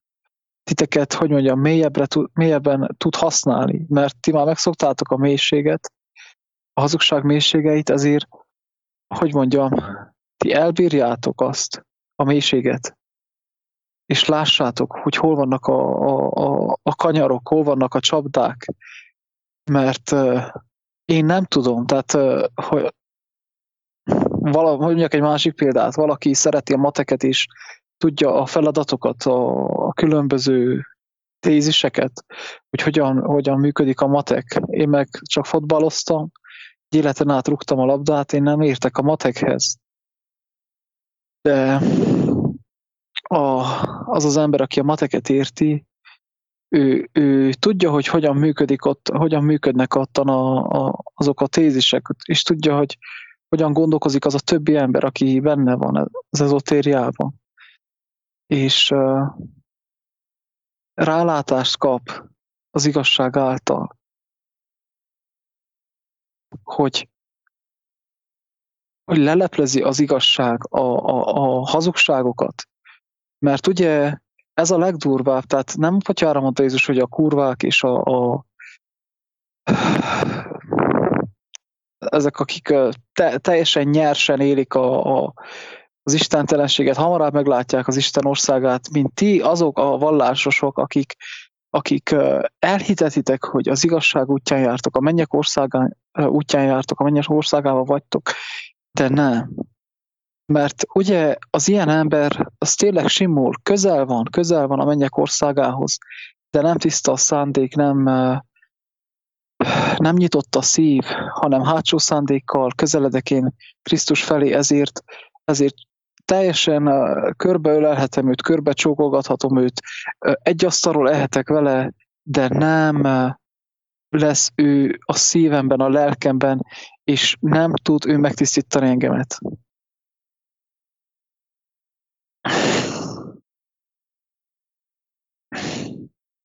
És ez lenne a lényeg, hogy a lélek, hogy megtisztíthasson engemet, és ezt amikor Pál apostol meglátta, ő azokat a szinteket meg tudta érinteni, azokon a szinteken tudott ő mozogni, ahol ő korábban járt, de most már Krisztus lelkével, és átlátta mindenhol a ravasságokat, és mindenkinek tudta mondani azt, hogy hol van elvétve a cél, mi a csavar benne, mi a hazugság, és mindenkinek bizonyságot tudott tenni Krisztusról.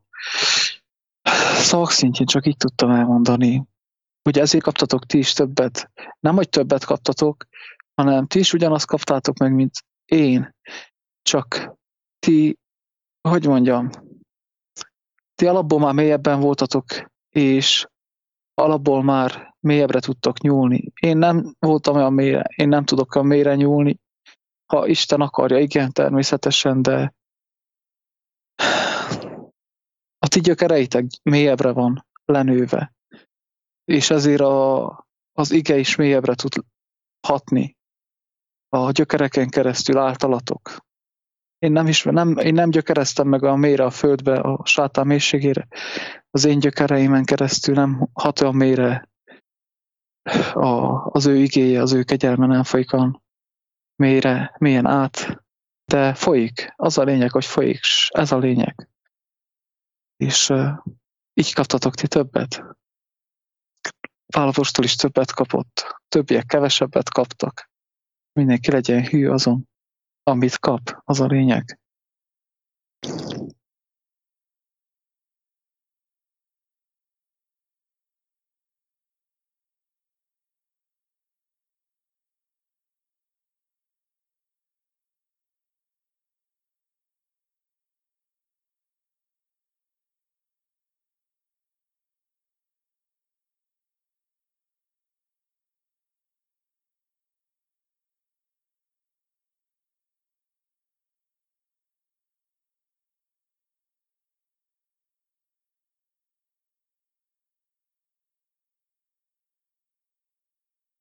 Na, akkor menjünk tovább. Már nincsen sok, tehát csak érdekességképpen fogom megmutatni, hogy miket mondott el az ember is, hogy lássátok azt, hogy miben különbözik az a Jézus kijelentésétől. Maga a szellemiség, maga a lelkület. Sőt, ahogy már korábban mondtuk, amit mi megismertünk, Krisztus által az nem egy szellemiség. Sőt, az, ami szellemiség, az maga az, amit az ember épített, a tudásfájának a gyümölcséből. A szellemiség az, ami az agyban van, és fogtok látni hamarosan, vagyis hamarosan. Pár napon belül, ha Isten megsegít, egy olyan videót, egy emberkiről, akit szó szerint fejbe lőttek. Az agya kifolyt, de túlélte, és mégis tud gondolkodni. És hogyan gondolkodik ő? Vagyis hogyan tud ő intelligens lényként létezni a Földön? Úgy, hogy ő lélek által létezik. Nem szellemiség által, nem szellemben létezik. Na de, zárójelbe zárva, mert nem ez a lényeg mostan.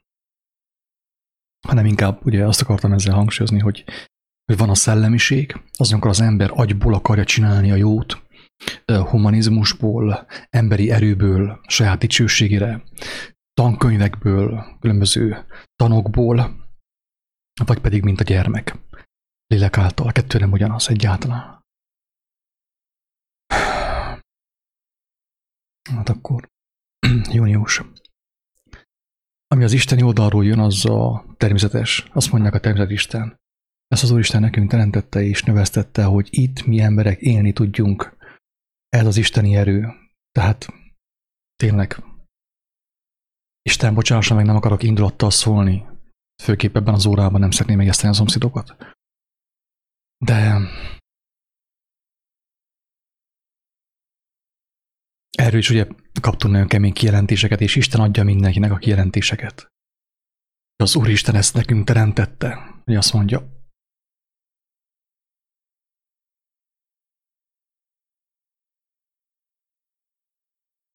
És növesztette, hogy itt, ugye itt mi emberek élni tudjunk. Az evangélium az nem erről szól. Az evangélium arról szól, hogy Isten országa, vagyis az én birodalmam, az én országom az nem itt van. Érthető? Tehát maga mondjam azt a földhöz ragadt sátáni szellemiség, a testben ragadt sátáni szellemiség szól arról, az eszotéria szól arról, hogy itt bővölködjünk, jól éljünk. Ezért a sok kenőcs, a sok wellness, meg a sok fitness, ugye? Az ember megad mindent a testnek, de a léleknek viszont semmit. És ezért ugye kedves az emberek többségének az ilyen tanítás. Nekem is. Tehát hangsúlyozom, hogy én is mindenkivel sorsközösséget vállalok, aki be van csapva. Mert én is ugyanúgy be voltam csapva, mint mindenki más. Aki ezt hiszi, aki ezt elhitte, aki úgymond ráharapott erre a tanra, hogy itt mi emberek élni tudjunk, és jól éljünk, és bővölködjünk meg minden. Amúgy erről szól, tehát itt megy be egyébként az ezotéria, New Age a kereszténységbe is. És ezért hirdetnek bővölködést a különböző keresztény gyülekezetekben, hogy itt mi emberek élni tudjunk. Ez az isteni erő, ugye, ráadásul. És akkor ráfogjuk Istenre, hogy Isten ezt akarta. Isten nem ezt akarta.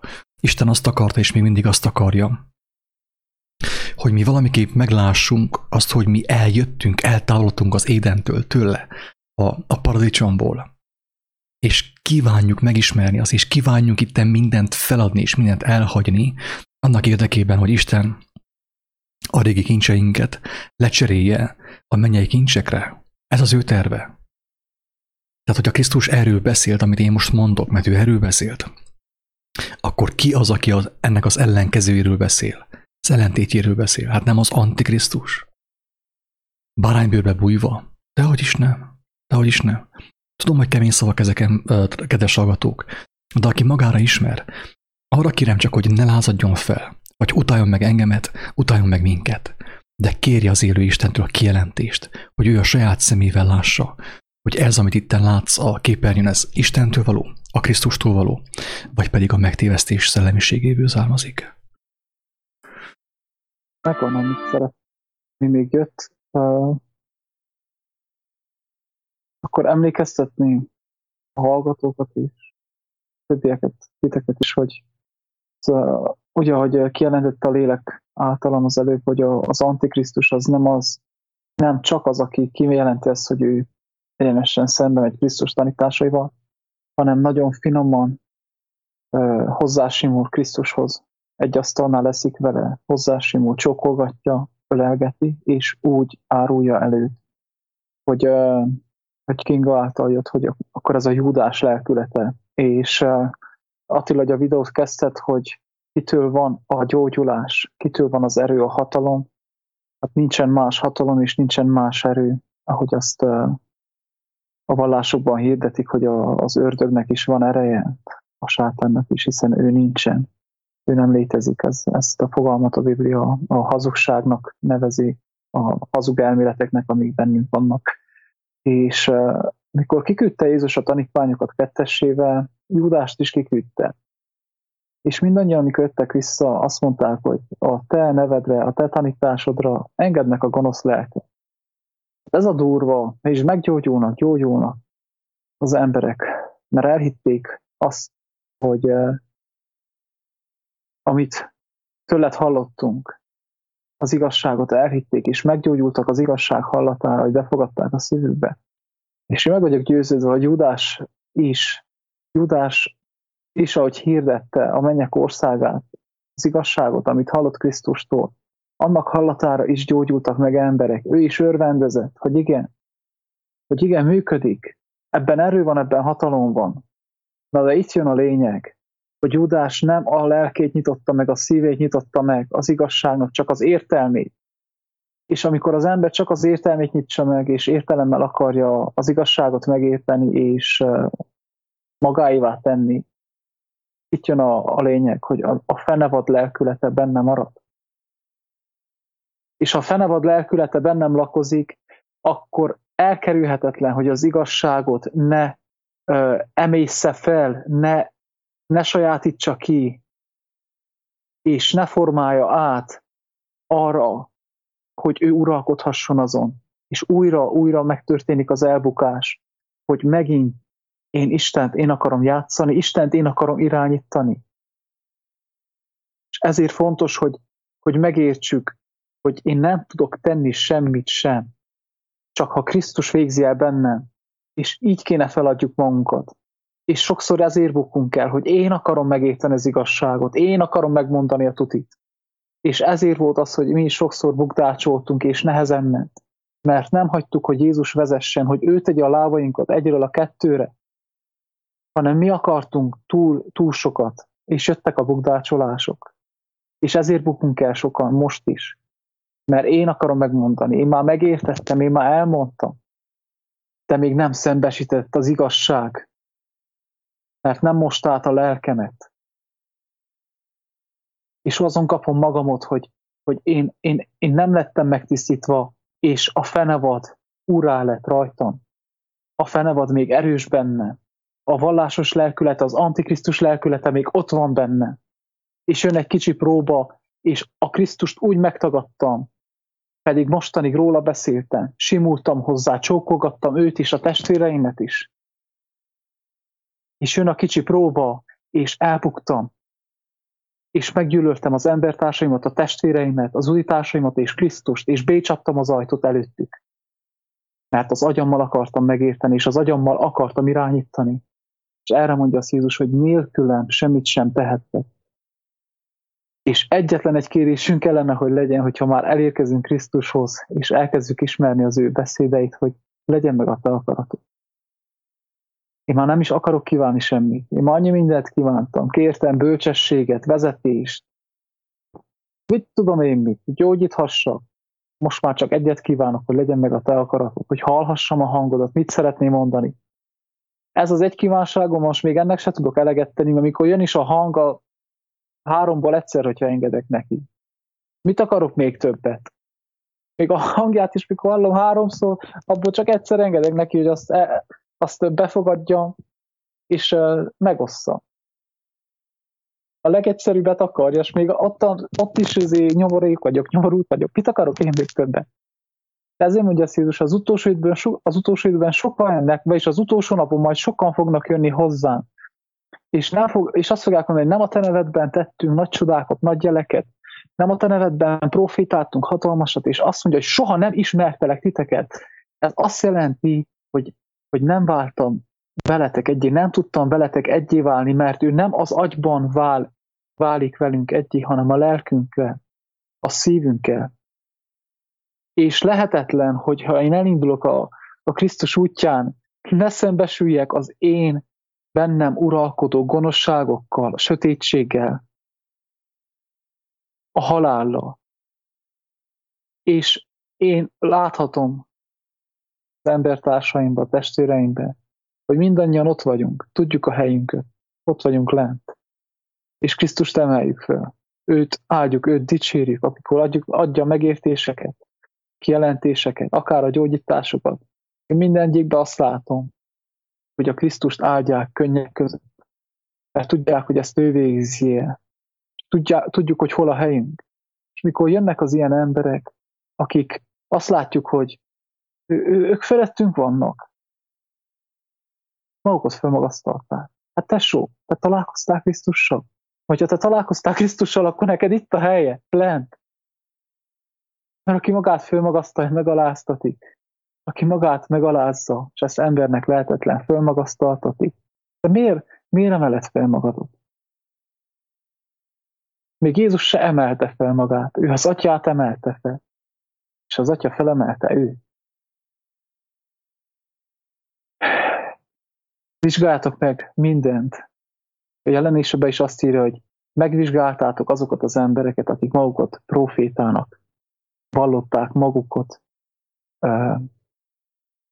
és nem proféták, hanem a sátán zsinagógájához tartoznak.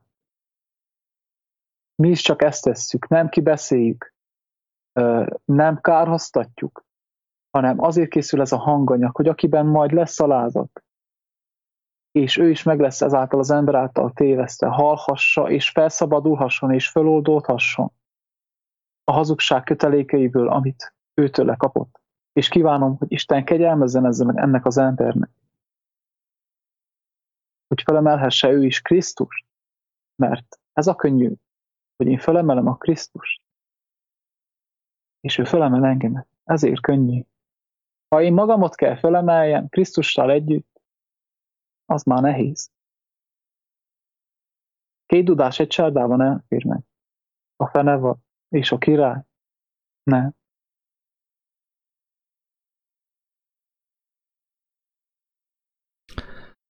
Tovább. Én úgy gondolom, hogy mindenkinek érthető lehet, akiben van igazság, szeretet, aki tényleg kívánja megismerni Isten. Tudom, hogy kényelmetlen, kellemetlen. Nekem is kényelmetlen, és nekem is kellemetlen minden szembesülés. Hogyha jelenleg kell szembesüljek bizonyos benne meglévő gyarlósággal, gonoszsággal, az nekem is kellemetlen. Mert ugye azok olyanok a különböző tulajdonságok, amiket mi felhalmoztunk mostanig ugye magunkra, a lelkünkre, rálapátoltunk, mint ilyen kincsek, földi kincsek, és nem akarjuk azt elveszíteni. Hát 10 évig halmoztam, 10 évig építettem a Bábelt. Nehogy már valaki elvenné tőlem. Ha én 10 évig építem a Bruno féle Bábelt, vagy akármelyik vallásnak a Bábelét, akkor azt tőle nem tudják elvenni.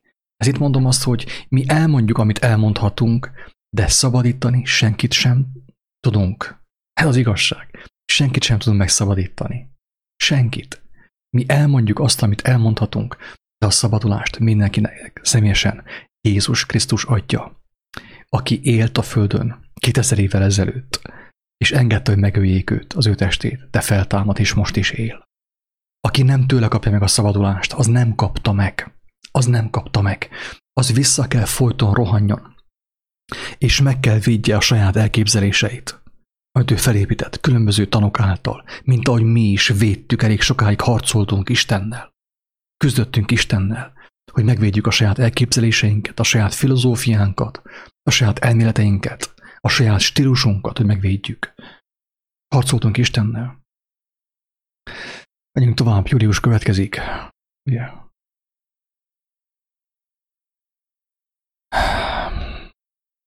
Tényleg hangsúlyozom, muszáj folytával hangsúlyozzam, hogy mi elmondjuk, mi bizonságot teszünk, de a szabadítók nem mi vagyunk.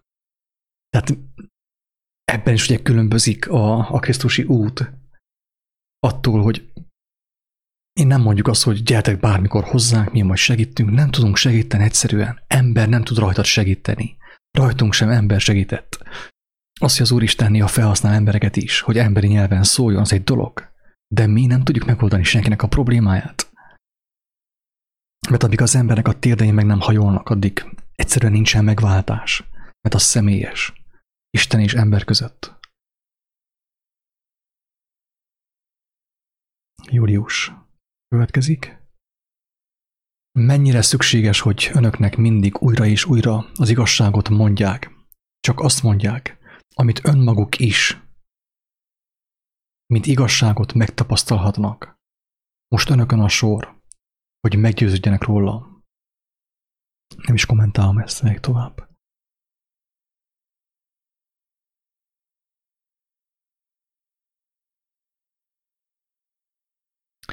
Azt mondja erre a prédikátor, azt mondja a bölcs király, hogy minden ember igaz a saját szemei előtt. Mi is igazak voltunk, és néha még most is önigazultak vagyunk, mert önmagunkban bízunk, a saját agyunkban bízunk, a saját szellemünkben bízunk, és nem Isten lelkében, nem a Krisztus lelkében. Azt mondja Istennek a lelke, hogy minden ember igaz a saját szemei előtt, de a szíveknek a vizsgálója, a szív mélységeinek a vizsgálója az Úr, Jézus Krisztus. Tehát az ember ideig óráig el tudja hitetni magával, hogy neki igaza van, és ő jól látja. Tehát mindenki ebből él, hogy ő jól látja, mindenki úgy gondolja, hogy ő jól látja. De hogyan láthatná az ember jól a dolgokat, hogy ő ragaszkodik a saját elképzeléséhez, és fél megkérdezni Istent, fél kimondani azt, amit kimondott a bölcs király, hogy Uram, vizsgáljál meg engemet, nézd meg az én szívemet, az én elmémet, van-e benne gonoszság, valami hazugság, valami hamisság. Hogy nem magamba bízzak, te vizsgálj meg engemet, és mutasd meg, hogyha van bennem gonoszság, tévegés, és szabadítsál meg attól. Vezérelj engemet az örökké valóság útján. Ugye milyen nehéz ezt kimondani? Hát akkor ugye fennáll a veszélye, hogy leomlik a Bábel, leomlik az én elképzelésem, amit én összeraktam különböző tanokból. Katolikus vallás, egy kicsi Szűz Mária kultusz, egy kicsi ezotéria, egy kicsi kereszténység, egy kicsi Jézus, összemixelte. És félek, hogy le fog az omolni, hogyha én ezt őszintén kimerem mondani, Istenem, legyen meg a te akaratod. Te vizsgálj meg engemet, te mutasd meg, hogyha van bennem tévegés és hazugság. Ez az, amit a legtöbb ember nem mer kimondani, fél attól, hogyha az igazságnak a fénye megjelenik az ő szívében, akkor összeomlik az egész felépített élete. És össze is omlik ez az igazság, kedves agatók, de nem kell félni ettől. Nem kell félni, mert Isten irgalmas. És nem engedi, hogy teljesen tönkre menj. Engedi, hogy meglásd a valóságot magadról és a világról, de meg is vigasztal. Tehát megsebez, ugye, jelképesen megsebez, de be is kötöz, meg is gyógyít. Miért sebez meg? Azért, hogy leontsa a szívünkről, az elménkről a hazugságokat, amelyek minket elválasztanak tőle, az ő országától. Ezért sebez meg. Idézőjelben megsebez.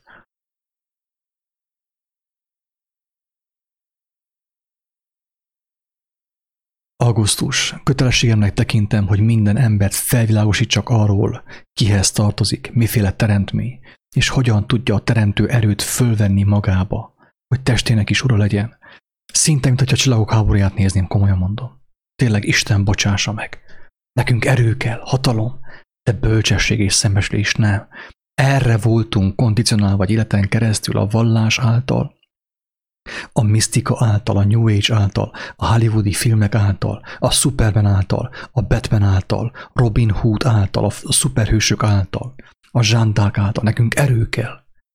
Bölcsesség? Jaj, nem, az nem kell. Minek az nekünk? Vagy szembesülés a bennünk esetlegesen létező hazugságokkal, bűnökkel? Nem, mert nincsenek bűnök. Hát elmondta a villás, nincsenek bűnök, nincsen bűn. Hazugság a bűn. Látjátok, emberek, hogy mennyire gyarlók vagyunk. Nem kell nekünk szembesülés, nem kell nekünk igazság, nekünk csak erő kell. Erő. Hogy a testének is ura legyen. Hihetetlen. Mondjad. Mi könnyebb így... Mi könnyebb az embernek ráolvasni mindenkire azt, hogy Istenek vagytok? Hát ez nem lenne nehéz nekem se. De ember legyen a talpán, aki nekem meg tudta volna mondani, vagy mutatni, hogy milyen álmok, rejtett, rafinált, kifinomult gonoszságok vannak benne. Na, ember legyen a talpán, aki ezt megmondja. Persze, bárkire meg lehet mondani, jó ember vagy. Isten lehetsz. Krisztus így, Krisztus úgy.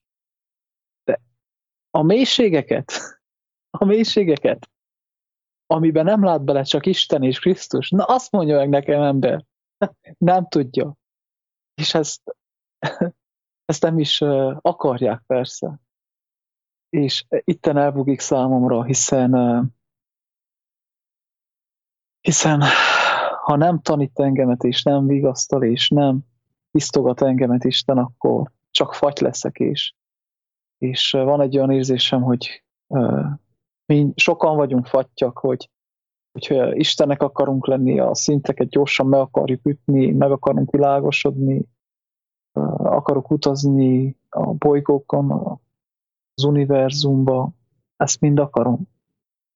De Jézus erre azt mondja, hogy ha erre mind képes is lennél, és a világon minden hatalom a tiéd, minden erő, de a lelkedben kárt vallasz, a saját lelkedet elkároztatod, mit ér az neked?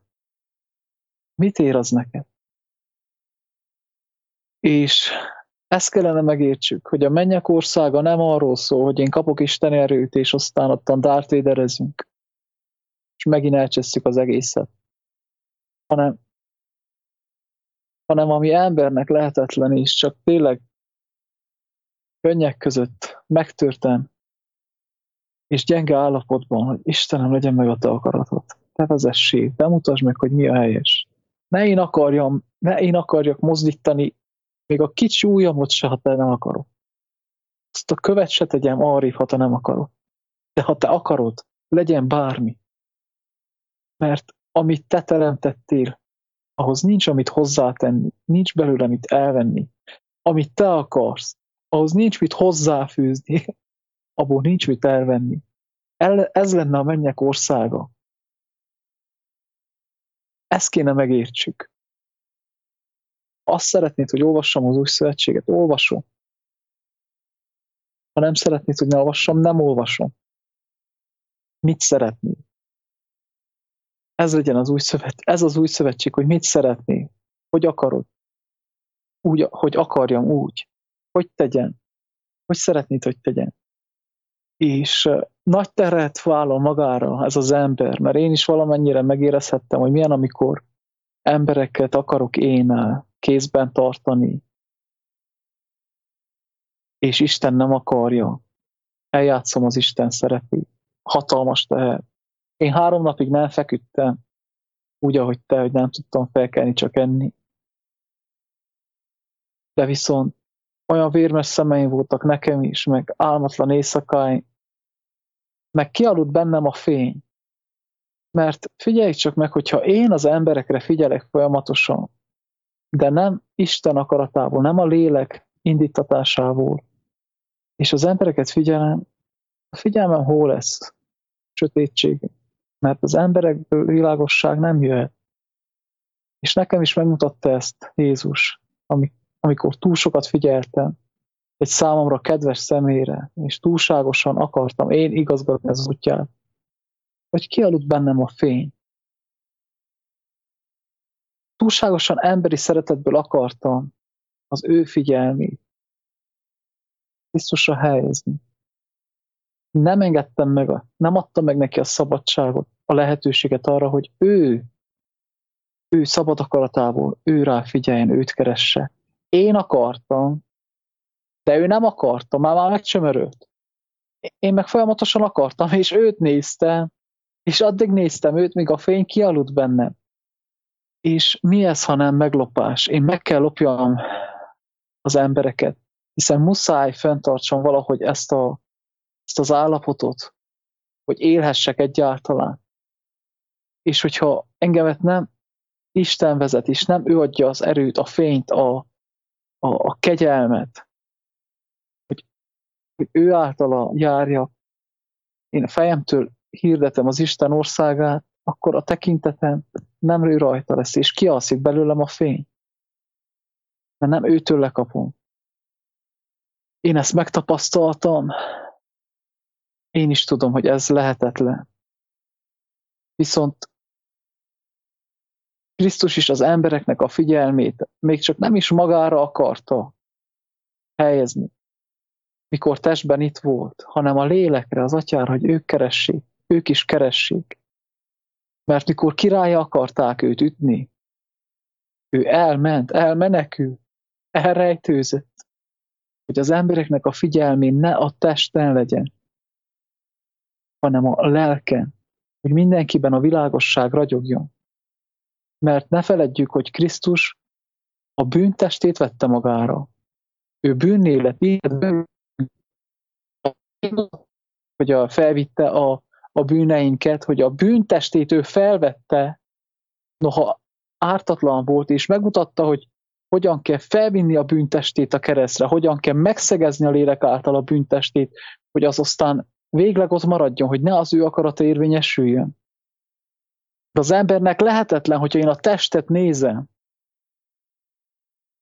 és a testre figyelek, lehetetlenség, hogy ez megtörténhessen. Ha én folyamatosan tégedet nézlek, hogy mit csinálsz, hogy csinálod, hogy rosszul csinálod, a lélek elment belőlem. Mert nekem nem az a dolgom, hogy én tégedet kontrolláljalak, hogy tégedet végigvezesselek, hiszen ezt Jézus se tudta még megcsinálni. Jézus se azt csinálta, amit ez az ember csinál, hanem Jézus is elküldte magától az embereket. Hogy kaptatok egy kicsit, menjetek, figyeltek a lélekre. Hangolódjatok a lélekre. Lélek által lássátok az atyát. Őt lélek által keressétek. Ráhangolta, persze, minket is ráhangol. De még ő is elküldte a tanítványait. Mikor Péter ragaszkodott hozzá, hogy nem történhet meg, hogy megöljenek tégedet. Azt mondta Jézus erre, hogy távozz tőlem, sátán, mert most emberi módon gondolkodtál, és nem az Isten szerint gondolkodtál. El tudom képzelni, hogyha ezt az emberhez oda szaladnának sokan, hogy maradj velünk, ő azt mondaná, persze, hát ez a lényeg, ez a cél. Még Jézusnak sem ez volt a cél. Jézusnak is az volt a cél, hogy a lélekre, testvéreim, a lélekre. Mert hogyha nem a lélekre figyeltek, nem fog növekedni bennetek a lélek, a Krisztus lelke, mert a testemre fogtok figyelni. És én azt szeretném, hogy ti is lélekben növekedjetek, és olyanná váljatok, mint én. Ezért az alapokat elhintem nektek, ráhangolok a lélekre, és a testem el fog távozni, de lélekben mindig ott leszek köztetek. Ez is mennyire kifinomult ez a ravasság, ugye, hogy én majd mindent, visszajöttök hozzám.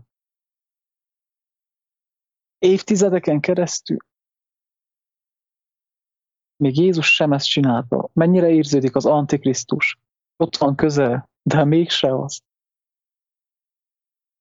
Mert ez az ember megragadja az emberek figyelmét, lekötözi őket a jelenlétével. És nem azt akarja, hogy az emberek ráhangolódjanak a mennyek országára, hogy a mennyek országa által, az Atya által legyenek ők vezetve. Jézus örömébe újjongott, amikor Péter kimondta, hogy ki a Krisztus. És lélek által szólt. Boldog vagy Péter, és boldog vagyok én is, hogy végre lélek által szólsz. Ez a lényeg. Az Atya lelke által szólni, az Atya lelke által járni, kelni, növekedni.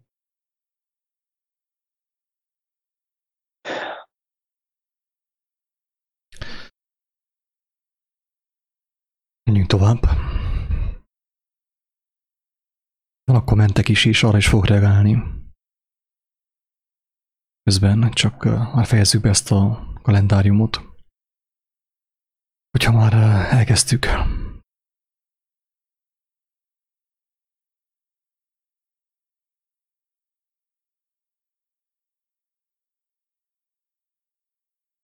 Kötelességemnek tekintem, hogy minden ember felvilágosítsa csak arról, kihez tartozik, miféle teremtmény. Épp az előbb mondtuk el, hogy mi találkozzunk Krisztussal. Arról bizonságot teszünk, hogy minket megmentett. Hogy a legnagyobb nyomorúságból, a pokolból kihúzott bennünket. De nem tudjuk, hogy ilyen nem mutatunk, hogy mi felvilágosítunk másokat arról, kihez tartozik, miféle teremtmény. Hát épp most mondta Levike, hogy ez lehetetlen. Embernél lehetetlen. Istennél minden lehetséges. Akit Istennek a lelke nem világosít fel, az hallgathatja YouTube videóinkat reggeltől estig, 100 éven keresztül. Teljesen biztos, hogy a mi videóink által senki sem fogja meglátni Isten országát. Ha valaki úgy gondolja, hogy a Bruno által meglátja, az ő dolga, tényleg. Mi elmondtuk, mi bizonságot teszünk arról, hogy nem Krisztus, nincsen semmi köze jóformán Krisztushoz, ennek a szellemiségnek. És még inkább alá fogom ezt támasztani. És mindenki nyilván azt kezd ezzel, amit akar. Ha valaki vitázni akar velem, vagy velünk, mi nem fogunk belemenni a vitában, mert nem ez a dolgunk. Nem erre kaptunk elhívást, hanem arra, hogy bizonságot tegyünk. De ha te látni akarod személyesen, hogy ez valóban Krisztustól van, vagy nem, akkor tőle kérdezd. Ha neked Krisztus válaszol, és azt mondja, hogy persze ez tőle van, teljesen oké, hát akkor legyen békességet. Nem tudok mást mondani. Tehát ő azt mondja, hogy egy kötelességnek tekintem, hogy minden embert felvilágosít csak arról, kihez tartozik. Oké, neki ez talán lehetséges volt, nekünk ez nem lehetséges, milyent nem kaptunk ilyen. Bizonságtevők azok vagyunk, és elmondjuk, hogy csak az menekülhet meg, aki személyesen hallja a jó pásztort, ahogy Jézus mondta, hogy akik hozzám tartoznak, hallanak engemet, és nem akarnak másokat követni, mert hallják az én szómat, az én hangomat. Tehát ugye teremtő erő, amúgy itten ezen a ponton felolvasom az Ibolya kommentjét, mert úgy érzem, hogy nagyon idevág, témába vág, és úgy illendő, hogyha felolvasom. Tehát Ibolya, ő az, aki benne volt a Bruno Gröning baráti körben, és utána megismerte Krisztust. Tehát ő ugye azt mondhatjuk, hogy jogosan beszélhet, mondhat erről véleményt, mert mind a kettőt megismerte. Én a Gröningnek a szellemiségét annyira nem ismertem meg. Tehát őt így specifikusan. Azt a szellemiséget, amiben ő benne volt, azt ismerem. De így Bruno Gröninget személyesen annyira nem ismertem meg. Mint például Ibolya, aki azt mondja, hogy én jártam a Bruno baráti körében. Bocsánat, én jártam a Bruno baráti körben. Elmondtam az első nap, hogy van egy rakás tanfolyamom, a válasz az volt, hogy itt mindenkinek van. Nem volt bűnbánat, nem volt ima, az arra nem volt szükség, ugye? Csak az erőt akartuk és a gyógyulást. Ugye? Tessék, elmondta, hogy ő ezt tapasztalta. Amiről eddig is beszéltünk, Ibolya bizonságot tesz, hogy igen, ezt tapasztalta, az erőt akartuk és a gyógyulást. Nem volt bűnbánat, hát hogy lenne bűnbánat, hogyha nincsen bűn? Ugye, ennyire egyszerű. És miért népszerű egy tanítás? Azért, mert nincsen benne szembesülés. Minden tanítás népszerű, amiben nincsen szembesítés, nincsen szembesülés. Érthető? Mitől népszerű egy tanítás, és mitől ér sok pénzt egy tanítás? Oké, menjünk tovább, és aztán fogok reagálni Andreának a hozzászólására is. Mindjárt. Isten őrözzön minket attól, hogy a bennem élő fenevad még isteni hatalmat kapjon, még erőt. Attól őrözzön meg engem a jó Isten. Hogy, mindannyiunkat. Mert a szembesülés segít a bennem lévő fenevadat úgymond elpusztítani apránként. Nem egyből, mert akkor vele együtt elpusztulok, hiszen én bennem teljessé lett. Amikor én Istenhez fordultam segítségi, én bennem teljessé lett a fenevad, hiszen én készen álltam meghalni. Tehát amíg én azelőtt én nem akartam Istenhez fordulni, és nem is akartam meghalni se, de mikor én meg akartam halni, az azt jelenti, hogy bennem a fenevad teljességre jutott a halál. A halál, a hazugság, a testiség teljességre jutott, és eljött a pillanat, amikor én meg akartam halni. És Istenhez kiáltottam, és ő kegyelmet adott, és megbocsájtotta a bűneimet, de ahogy Kinga mondta, hogyha nem kezdem el inni az ő szavait, az ő lelkületét, akkor én megújult erővel újra a fenevadnak fogok enni adni. És ez ismétlődhet a végtelenség, ezért szükséges, hogy az ember így a Krisztusnak a tanításait, ő lelkét is megcselekedje lélek által, hogy a fenevad elhalljon benne lépésről lépésre.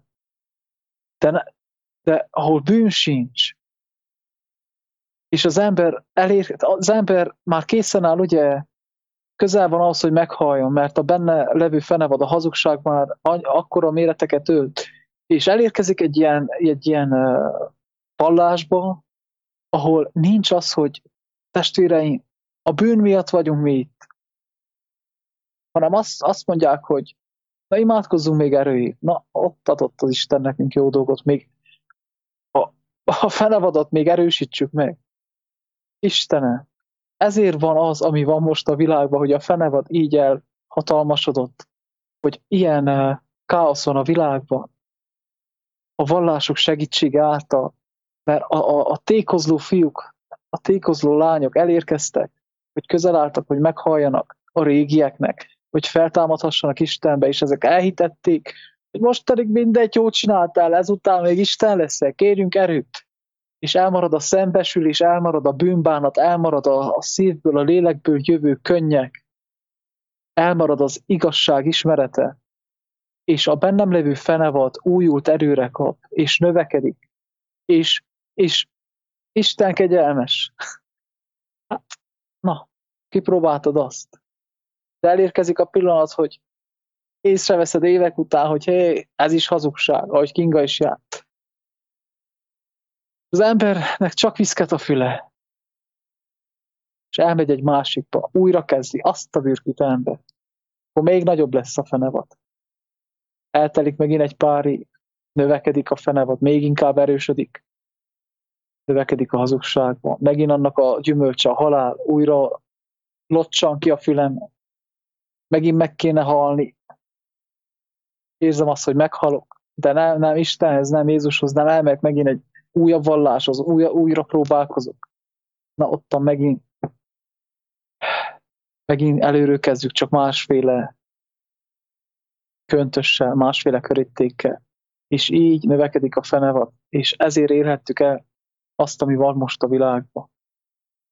Mert nem Istenhez fordultunk, nem Krisztushoz fordultunk, hanem viszkető füleinkkel fordultunk a mesékhez.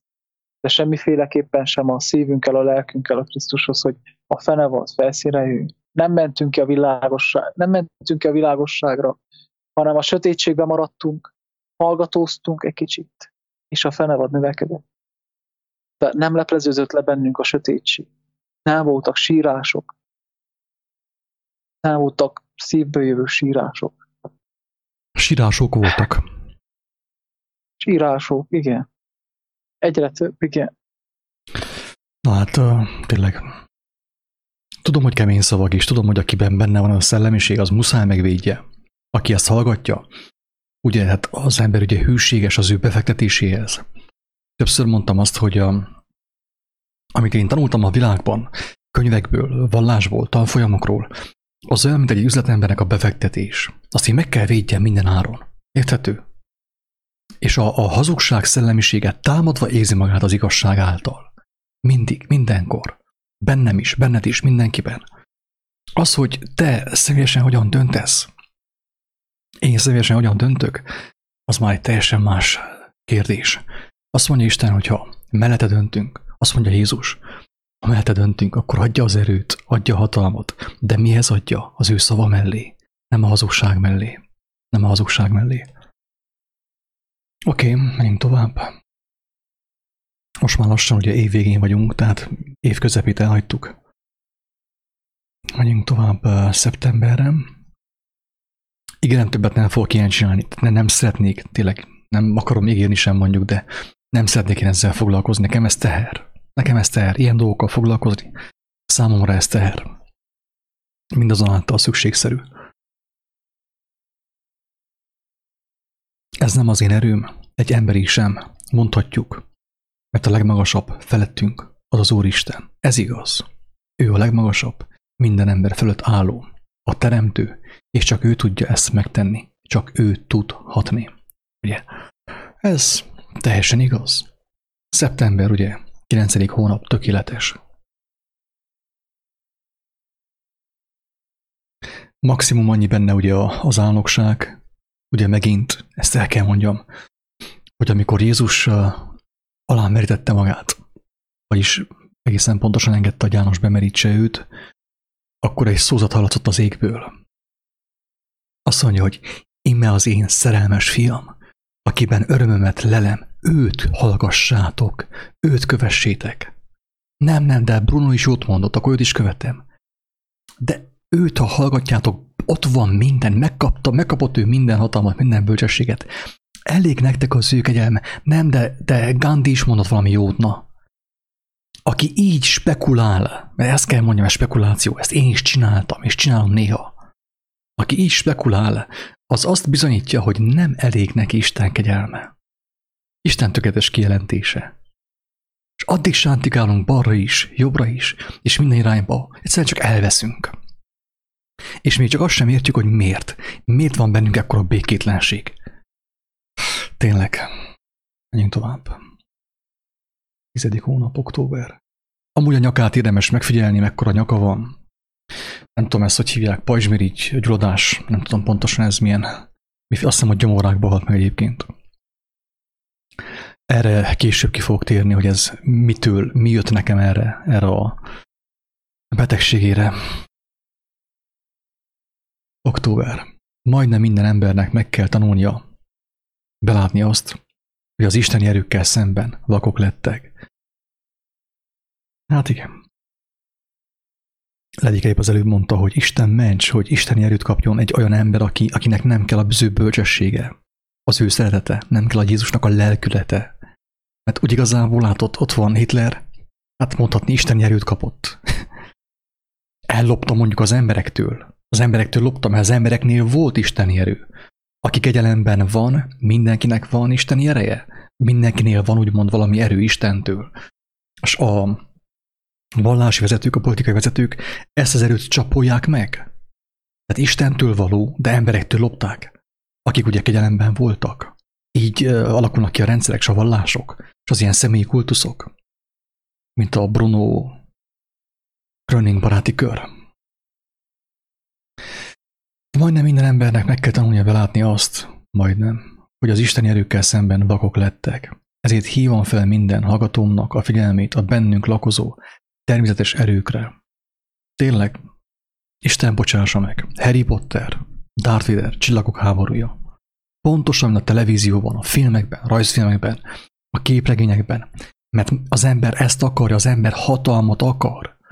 A legtöbb uralkodni vágyó ember hatalmat akar, bölcsesség nélkül, szerénység nélkül, alázat nélkül, szelídség nélkül, ismeret nélkül, szeretet nélkül. Isten mentsen meg mindenkit az ilyen emberektől. Most már tényleg is van, ugye, hogy kis türelmet kérek, mert azt hiszem már 2 óránál tartunk, 2 óra 8 perc. November. Mindent meg kell tennünk azért, hogy megteremtsék az összeköttetést Istennel. És utána gondoskodniuk kell arról, hogy megtartsák Istennel ezt az összeköttetést. És ez minden. Mondjuk ez igaz.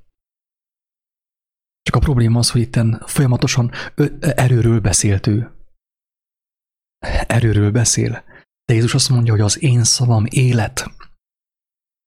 Aki megismeri és cselekszi az én beszédemet, az olyan, mint aki a kősziklára építi a házát. Jönnek a viharok, jön a Covid, jön bármi, és az ő ház az ő életen el fog elpusztulni.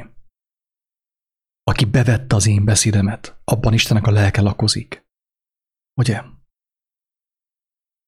De itt erőkről van szó, mint a Ibolya is mondta, mert ő is benne volt ebben a körben.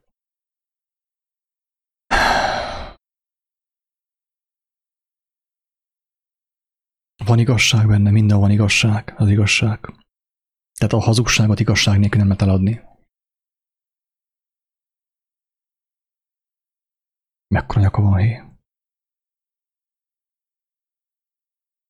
És akkor csodálkozunk, hogy már mi is hallottuk első kézből, hogy egy ember elment egy ilyen tanfolyamra. Ugye ő is már felhalmozta amúgy is a hazugságot az életében, ő benne is a fenevad teljességre jutott a halál, és utána elment még, és ilyen beavatásba vett részt, és mit tudom én, milyen szellemben elvitték, és aláírattak valamit vele.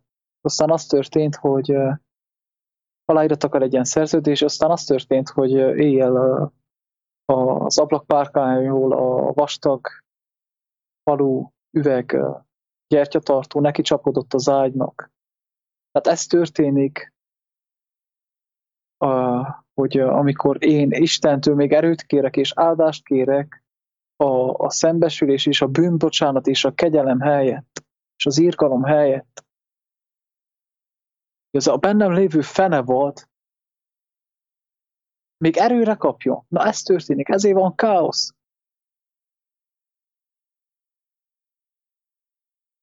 Ezért van betegség, nyomorúság. Hogy létezik az, hogy annyi vallás van ezen a földön, amennyi még sosem volt, és közel állunk, és már benne vagyunk a jelenésekben, ahol azt mondja Jézus, hogy annyi nyomorúság lesz a földön, ami még sosem volt a világ kezdete óta. Hogyha a vallások az életet szolgálnák. Ennyi vallás, ennyi templom még nem létezett, amióta világ a világ, és mégis a legnagyobb nyomorúság küszöbén állunk.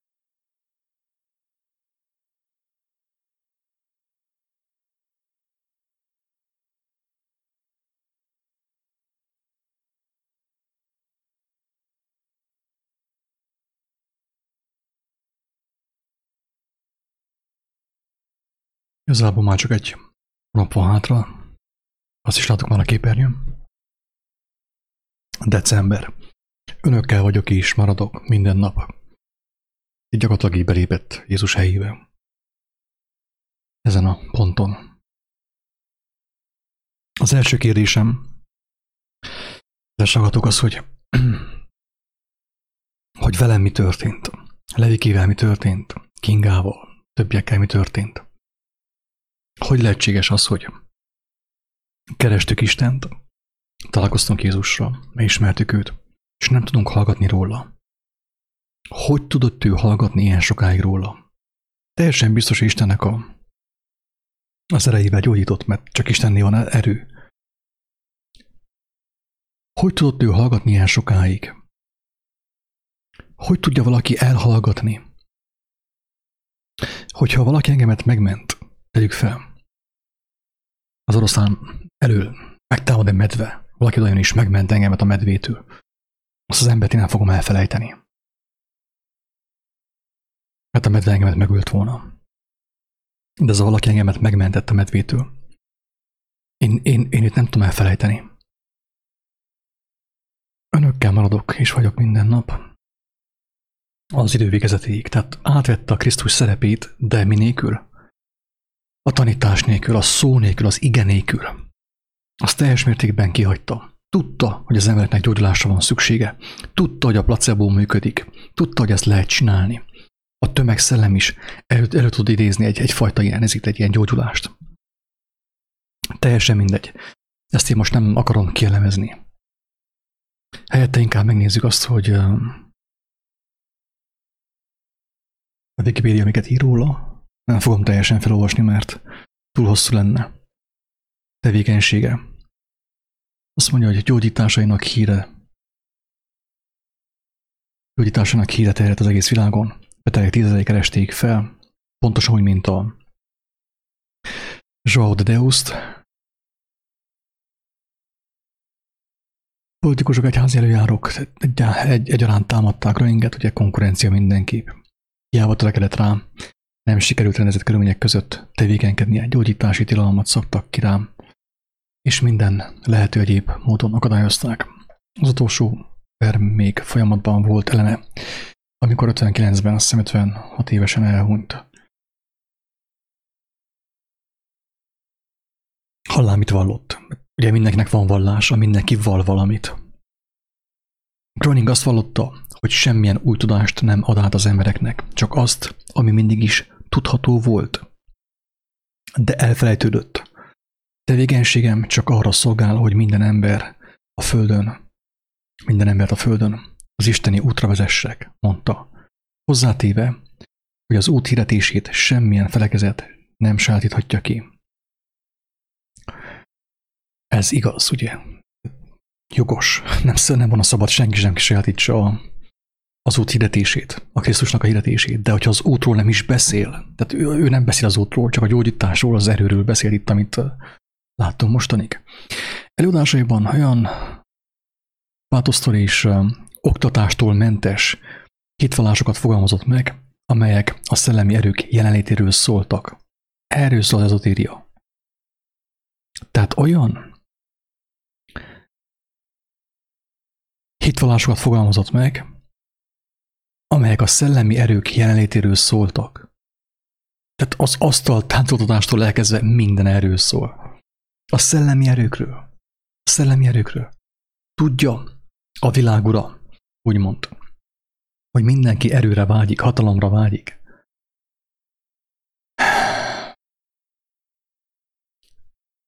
szellemgyógyítás, szellemműtétek, mind erről szól, mind erről szól. Erők, pontosan, mint a filmekben. Az egész létezés minden megnyilvánulási formájával egy energiarendszer része. Ugye? Ugyanezt, tehát elmész egy nyújt iskolába, ugyanezt hallott. Mindenhol nagyjából ugyanezt hallott. Energiarendszer, energiákról beszélgetünk.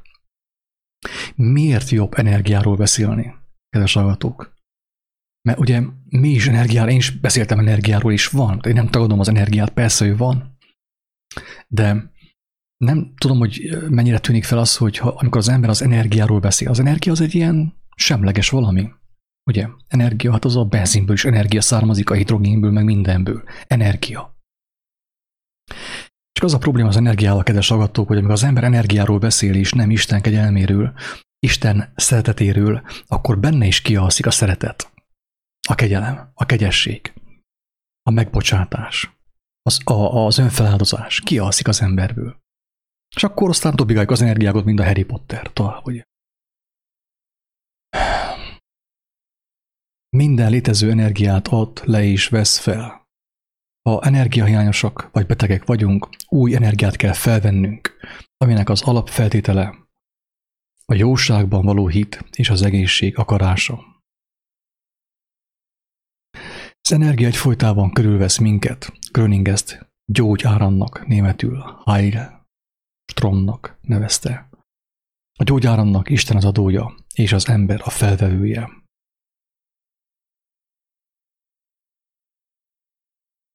Gröning a hagyományos orvosi értelemben nem kezelte az embereket, soha nem kérdezte a segélykérőket a betegségük felől, és nem ígért gyógyulást nekik.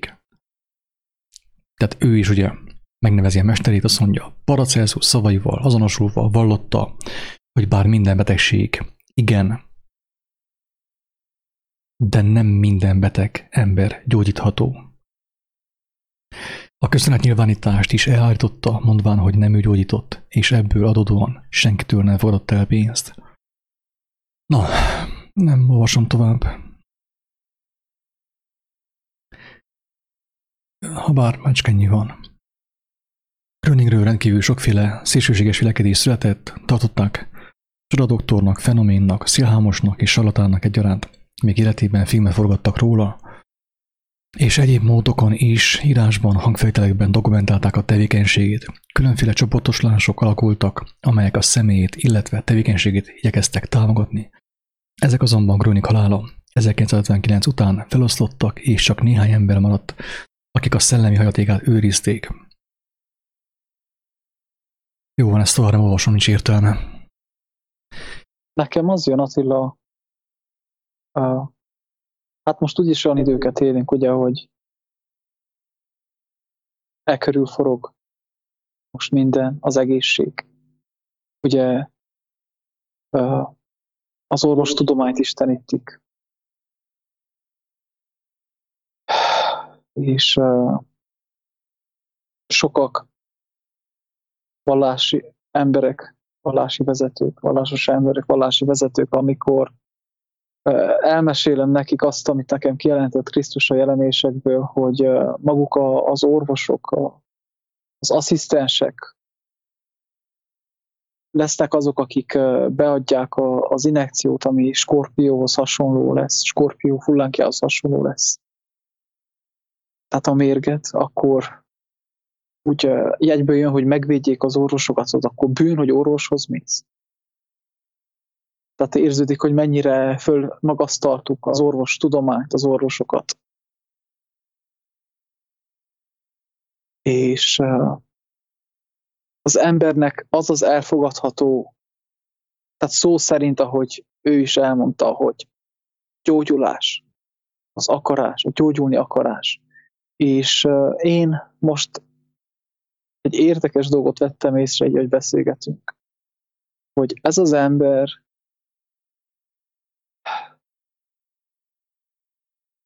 nagyon, Istenem, milyen kifinomult, milyen penge ér. És figyelj meg, felhasználja Jézus nevét. Felhasználja akár még egy pár idézetet is Jézustól, pár tanítását. Eladja az embereknek, hogy ő lelki. de ő a testi gyógyulást akarja, pont úgy, mint a vakcina. A testi gyógyulásra fekteti a hangsúlyt. És Jézus mit mond a testről? Azt mondja, hogy a test nem használ semmit. És hogyha a tested bűnre visz, a tagod bűnre visz, vágd le azt. Mert nem az a fontos, hogy a tested meggyógyuljon, hanem hogy a lelked meggyógyuljon, a lelked megmeneküljön. És ez a durva, hogy az embert így viszik bele, hogy egy kicsit lelkizünk is, de a test legyen meggyógyulva. A testedet gyógyítsuk meg. Akár a lelked kárán is. Jézus pont ezt megfordítja, hogy a lelked legyen meggyógyulva. De a lelked csak az igazság megismerése által tud meggyógyulni. Akár a tested kárára. És ez benne ugye az antikrisztusi, ez az a nagyon, nagyon kifinomult dolog, amit én se tudnék észrevenni. Én ezt sem most veszem észre, ezt nem én veszem észre, hanem a lélek, a Krisztus lelke, aki megvizsgál minden mélységet. Nem csak az emberek, a hazugság mélységeit, hanem az Isten mélységeit, az igazságot is. És ez a csapda. Itt tudják megfogni az embereket. Hogy az ember, aki nem akar szembesülni, nem akar lelkivé válni, ő neki a fizikális gyógyulás kell, és ő megkapja. De mi lett a lelkeddel, barátom? A lelkedben a fenevad van. A tested, ami a bűnteste, azt meggyógyítottuk. És még megtöltöttünk hazugsággal. Hogy tudsz megmenekülni? Az előbb mondtam, hogy olyan érdekes nyaka van ennek az embernek, meg van tagadva, tehát talán valami pajzsmirigy, gyulladás, vagy valami kóros elváltozása van neki ottan, tehát eléggé durván néz ki. És amikor azt láttam, akkor nekem az jött így gondolatban, hogy én valahányszor, amikor érzem, hogy kéne beszéljek Isten országáról, az ő kijelentéséről, hogy minél több ember megmeneküljön, és azt én elhalasztom, valami más csinálok. Érzem azt, hogy fulladok meg.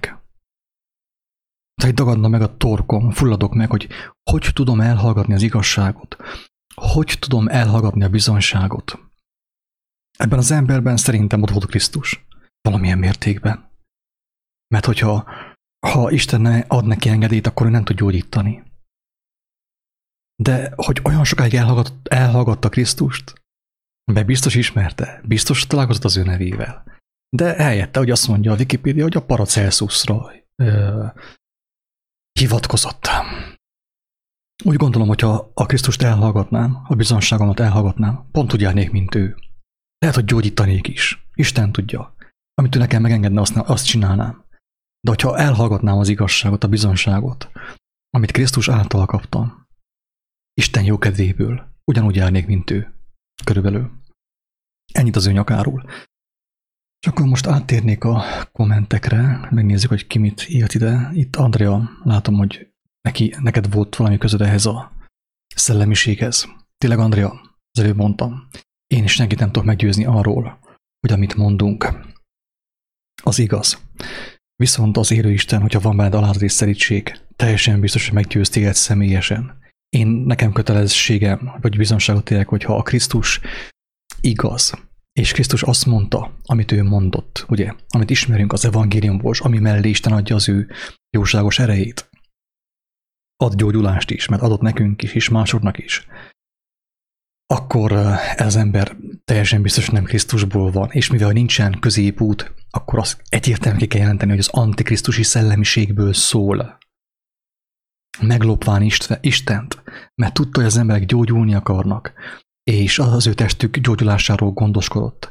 De a legfontosabbat, a lelküknek az üdvösségét, a lelkük gyógyulását azt elhallgatta. Azt elhallgatta az ember.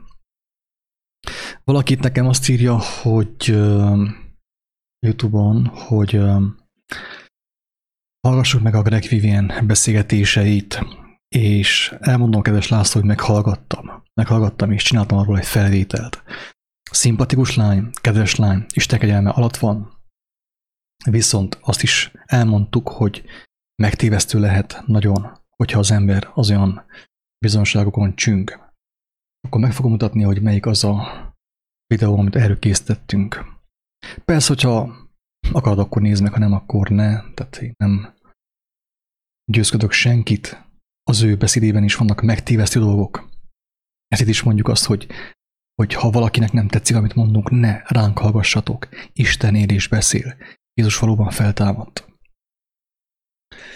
Itt van egy olyan felvétel, a címe, hogy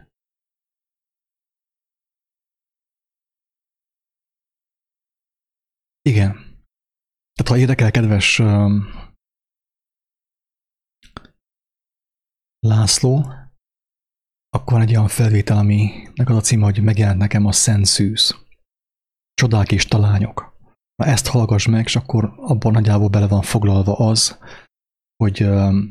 hogy ezek a jelenségek, mint a Greg Vivien féle jelenség is, hova tudja vinni az embert, ha nem ügyel.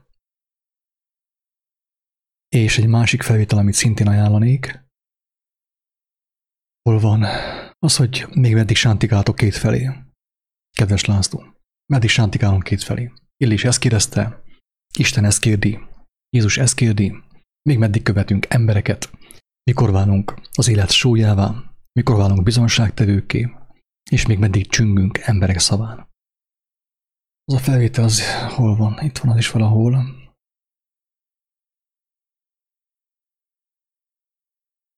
Tehát én hangsúlyozom, hogy nekem nincsen kétségem afelől, hogy Isten megmentette, kegyelmes volt Vivienhez. Viszont az, hogy az emberek őt hozzák fel, mint tekintét most már, és hirtelen megszűnik az evangélium is, mert a Vivien azt mondta, kedves Péter, emlékezz arra, vagy bocsánat László, hogy az apostolok 3,5 évig voltak Jézussal, és még azután is volt, amit félreértettek. Tehát nem volt, amit nem értettek teljesen tisztán. Ez a Vivien ugye 3 hónapig kómában volt, és hirtelen most már mindenkinek hisz, evangélium sem kell, hanem elhisz mindent vakon mindenki. És nincsen szükség evangéliumra, nincsen szükség kijelentésre Istentől. Ugye László, mert ez is csapda tud lenni, de azt csinálsz, amit akarsz, ha engemet kérdezel. Vagy inkább azt, egészen pontosan inkább azt, amit Isten akar, de ehhez kell az alázat és kell tőle a kijelentés, hogy ne kelljen embereket kövessünk, kedves László. Amúgy Jézus beszél arról is, hogy akik visszajönnek ugye a halálból, a holtak visszajönnek, hogy mit mond erről a gazdag embernek abban a pillanatban. Csak a probléma az ugye, hogy a szenzáció általában mindig felülírja az emberben a józanságot. Ez a videó erről szólt, amúgy mostanig, hogy ügyeljünk, hogy a szenzáció ne írja felül bennünk a Krisztust, a józan kijelentést, amiben élet van, feltámadás és élet. Andrea. Bruno Gröningről nem hallottam, hogy profitának nevezte volna magát, vannak origán a hanganyagai. Hogy a baráti kör milyen profitot akar ővel mai napig kizsikarni, ahhoz neki semmi közem. Andrea, elmondtuk, amit elmondtunk, ha te védelmezni akarod őt, akkor tedd azt. Tedd azt. Légy hűséges hozzá, tedd azt. Én azt javasolnám mindenképp, hogyha te Isten igazát választanád, és hajlandó vagy mindent elengedni, ami nem tőle származik, kérdezd meg Krisztustól, hogy te kapd meg személyesen a kijelentést. Mert ha nem kapod meg személyesen, mint korábban is mondtam, védelmezni fogod őt, főképp, hogyha hozzá tartoztál valamilyen módon.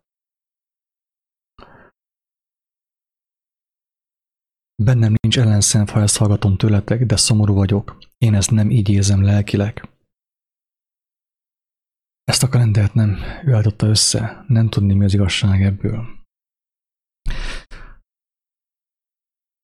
Kinga, nem tudom, mit még, emlékszem, hogy ő egy évig, amíg őt az Úristen, Krisztus tisztította, hát elmondta többször, hogy elég sokat szenvedett, mert nagyon sok szembesülés volt. Sok hazugsággal, sok légióval ugye a fejében, amit összeszedett ő is, és én is nyilván. És ugyanaz történt, mint Pál apostollal, hogy könyörögtünk az Úristentől, hogy vegye el ezt tőlünk. És mit kaptunk válaszkép Istentől? Ne törődj te azzal. Én tudom, hogy te milyen állapotban vagy, Elég neked az én kegyelmem, ezt mondta Isten. Andrea, hogyha neked nem elég a Jézus kijelentése, az ő kegyelme, aki tökéletességre vitte Istennek a szeretetét, akkor nincs amiről beszélünk tovább, tényleg. Ne haragudjál meg, nem haragszom én rád, te se haragudjál meg. Én bizonságot teszek, nekem ez kötelességem, ha a legjobb barátom megsértődne, akkor is nekem bizonságot kell tenni, hogy ez a Gröning nem a Krisztustól van.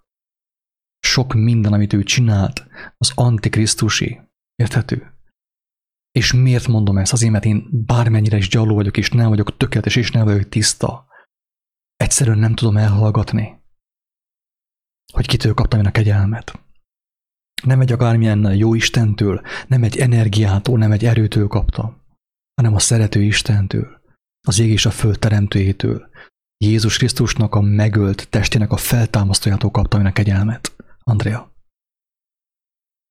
És neki nincsen szükség, hogy én megvédjem őt, mert ő bizonságot tesz az ő szava mellett. Én nem vagyok az ő ügyvédje. Inkább fordítva van, hogy ő az én ügyvédem, ő véd meg engemet, ő dicsőít meg engemet. Ezért történt az már ugye számos alkalommal, hogy a beszédeink hatására, nem a beszédeink hatására, hanem egyes emberek hallgatták a beszédeinket, és közben meggyógyultak. Nem kértünk semmilyen erőt Istentől, semmit nem kértünk. Mert Isten tudta, ahogy Jézus elmondta, Isten tudta nekünk, mire van szükségünk, vagy a hallgatónak mire van szüksége. És örömét lelte abban, ugye az Isten, az élő Isten, nem az energia, hanem az élő Isten, hogy meggyógyítsa azt, aki örömmel hallgatta ezeket a szavakat, mert mi nem magunktól szóltunk, kedves Andrea, most sem. És így történtek gyógyulások, videóhallgatás közben. Isten és Jézus Krisztus dicsőségére. És épp ezen gondolkodtam ma, és hálás vagyok azért, hogy a barátaim ezt a videót felhozták Gröningtől. Mert ez engemet is arra motivál, hogy legyek még bolondabb. Én rájöttem arra, hogy én nem voltam eléggé bolond mostanig. Legyek bolond Jézusért. Egyértelműen, tisztán vállaljam fel, hogy én megbolondultam Jézusért. És előbb-utóbb mindenki meg fogja érteni, hogy ez a bolondság honnét származott.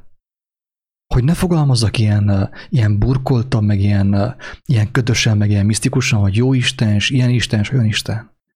Az Úr, Jézus Krisztus, akire Isten azt mondta, hogy ime, ő az én szerelmes fiam, őt hallgassátok, őt kövessétek. Azért adtam, azért küldtem, hogy aki ránéz, élhessen, feltámadhasson a szellemi halálból, szellemi vakságból.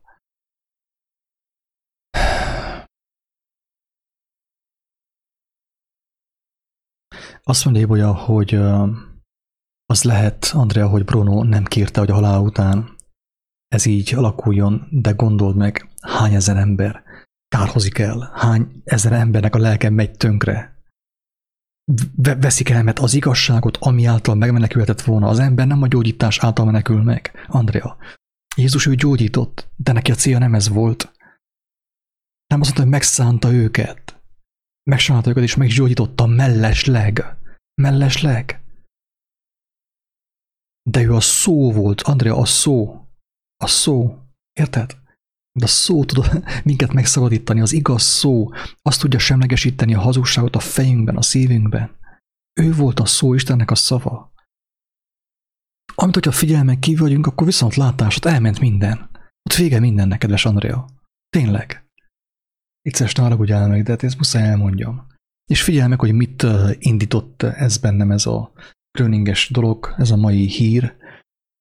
Azt, hogy ez történik az ezotériában, és nagyjából mindenhol.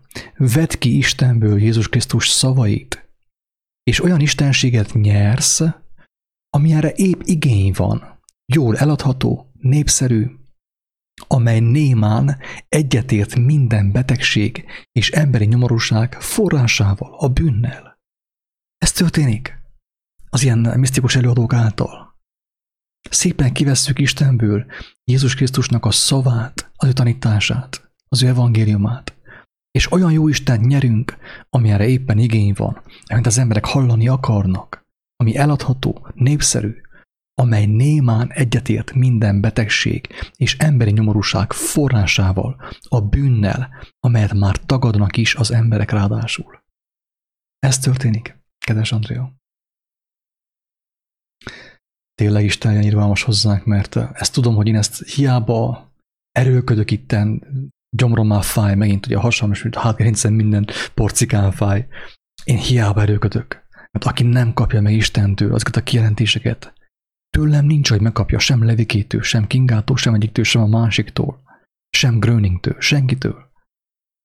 Úgyhogy ha valaki úgy érzi, hogy ezt halván ő még nem hozta meg a döntést az életébe, hogy áthelyezze kéri az Úristent, hogy az ő életét visszavegye, hogy legyen meg az ő akarata, az ő életét, az ő lelkét a Krisztus kezébe helyezze, az nincs, ahogy ezt megértse és lássa, mert ő ragaszkodni fog az összes régi kincseihez, amiket összegyűjtött mostanig.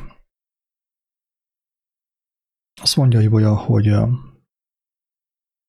Jézus pedig olyan rég, tehát azt mondta a tanár, ugye, aki tanította Gröningnek a nem tudom én tanaira, hogy a körvezető azt mondta, hogy Bruno 49-ben halt meg. Rá még emlékszünk. Jézus pedig olyan rég meghalt már, hogy ki tudja, hogy egyáltalán élte. Ezt mondta a tanár. Látjátok, hogy hova van a kicsi kutya lásva? Hogyha Istentől volna, hát Jézus azt mondta, hogy boldog az, aki nem botránkozik meg az én szavaimba. Ezek az emberek megbotránkoztak, és megbotránkoznak, és el akarják temetni Jézust. Keresztre van feszítve, de most már büdös, temessük el minél hamarabb, hogy ne zavarjon azért. Édes Istenem, tényleg könyörű rajtunk tényleg. Ezt nem tudom másképp mondani. Salamon jut eszembe, hogy ő is ilyen hatalmas tudománnyal, bölcsességgel meg volt áldva, de az alázat nélkül elveszik. Nem ő fogja uralni a bölcsességet, a tudományt, hanem átveszi a hatalmat az, és Salamon azt mondta, hogy én el tudom dönteni, hogy milyen Istent kell imádjak, és így el is kezdett különböző vallásokba belemenni, és különböző elméleteket magához ölelni, magába felépíteni. De az ő élete úgy végződött be, annak ellenére, hogy sokat tévegett, 1000 felesége volt. Rengeteg vallást, rengeteg minden adta a szívét a vallásra, a tudományra, és mindenben meglátta azt, hogy nincs új a nap alatt, hiába valóság minden. És úgy fejezte be a pályafutását ellentétben, amit ez a mester mond Jézusról. Azt mondja, hogy könyvek írásába és a tanulásba belefárad az emberi test.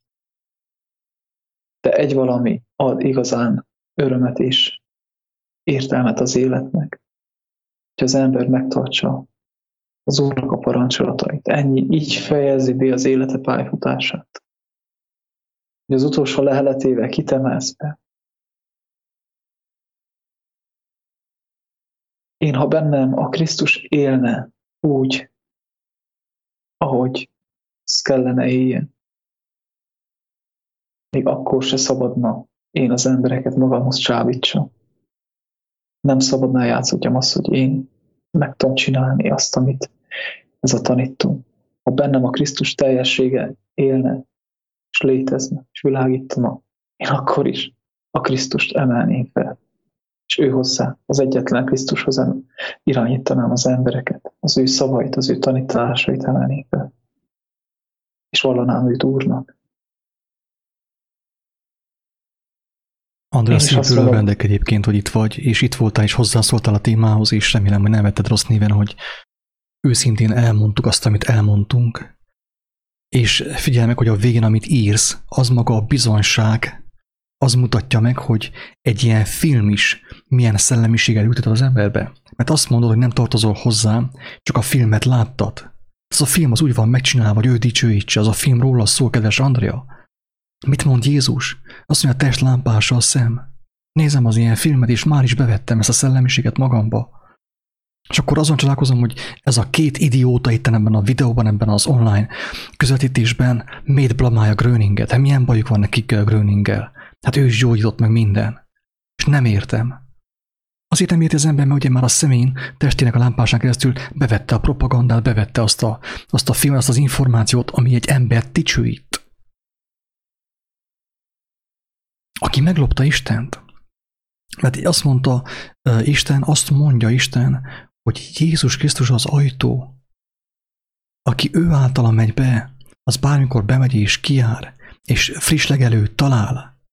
De aki hátul akar bemenni ilyen különböző misztikus gyógyításokkal, energiákkal, meg erőkkel, a hátsó ajtón, az ablakon, az a tolva és rabló. Ezt mondta Jézus, és ezért nekem kötelességem kimondani, hogy az ember hiába gyógyított, az Antikrisztus lelkületéből tette azt.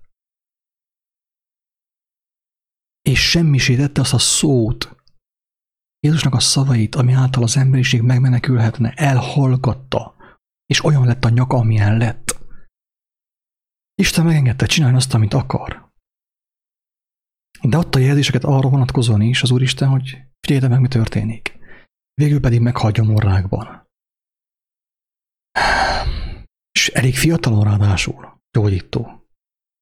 Elég fiatalon halt meg. Úgy gondolom, amit mondtunk mostanig, Levike és minden kedves hallgatók, Andrea és mindenki, ez bőségesen sok volt. Túl sokat beszéltünk szerintem. Talán még össze is zavartuk a kedves hallgatókat valamennyire. Isten könyörüljön rajtunk, de tudom, hogy akiben tiszta a szándék és az igazság szeretet, az úgy is megértette a lényeget, és meg fogja érteni a lényeget. És megkérek szépen mindenkit, aki ezt megértette, az mutassa meg ismerőseinek. Fel fogom tenni a kiáltószó.hu-ra, és ne a YouTube-ról osszátok meg, mert látjátok, hogy YouTube mit csinál. Múltkor is megosztottak nagyon sok videót, több videót, azokat meg letörölt a YouTube. Megosztások eltűntek. Tehát a kiáltószó.hu-ra fel fogom tenni, és onnit meg lehet osztani. Hogyha gondoljátok, persze. Azt csináltok, amit akartok egyébként, de amit a szívünkre helyezett az Úristen, azt megtettük, és hogyha valaki úgy érzi, hogy ezt érdemes megosztani, megmutatni másoknak is, hogy akik netán ebben a csapdában vannak, vagy éppen most kerülnek bele egy ilyen film által, gondolkozzanak el, túlságosan nem menjenek bele, mert most nincs idő, Andrea. Olyan időket élünk, hogy ha valaki most kezd tévelyegni, beleszaladgálni az ilyen zsákutcába, én nem tudom, mikor fog kijönni. Omlik össze minden, és mi most menjünk bele az ilyen misztikus tanokba. Holott Isten kijelentette, hogy elég neked az én kegyelmem, ne aggódj, megadok mindent. Még a Jézus tanításaiból is vannak egyes dolgok, ami annyira erős, hogy Isten azt teszi, hogy akkor hozza elő, amikor arra szükségünk van. Ennyire irgalmas a jóságos Isten, hogy nem terhel minket fölösleges információval. Viszont mindig előhozza és megeleveníti azt, amire szükségünk van. Hogy ne terheljen minket. Ennyire irgalmas ő, de mi azzal nem érjük be, hanem halmozzuk az információt különböző irányból. És az információ, mint ahogy a neve is mutatja, belülről formál. Hogy hova formál, milyen irányba, azt majd a végén meglátja mindenki. Isten legyen irgalmas hozzánk. Lehet, hogy még valamit akarsz mondani. Előbb közbeszóltam, bocsássál meg.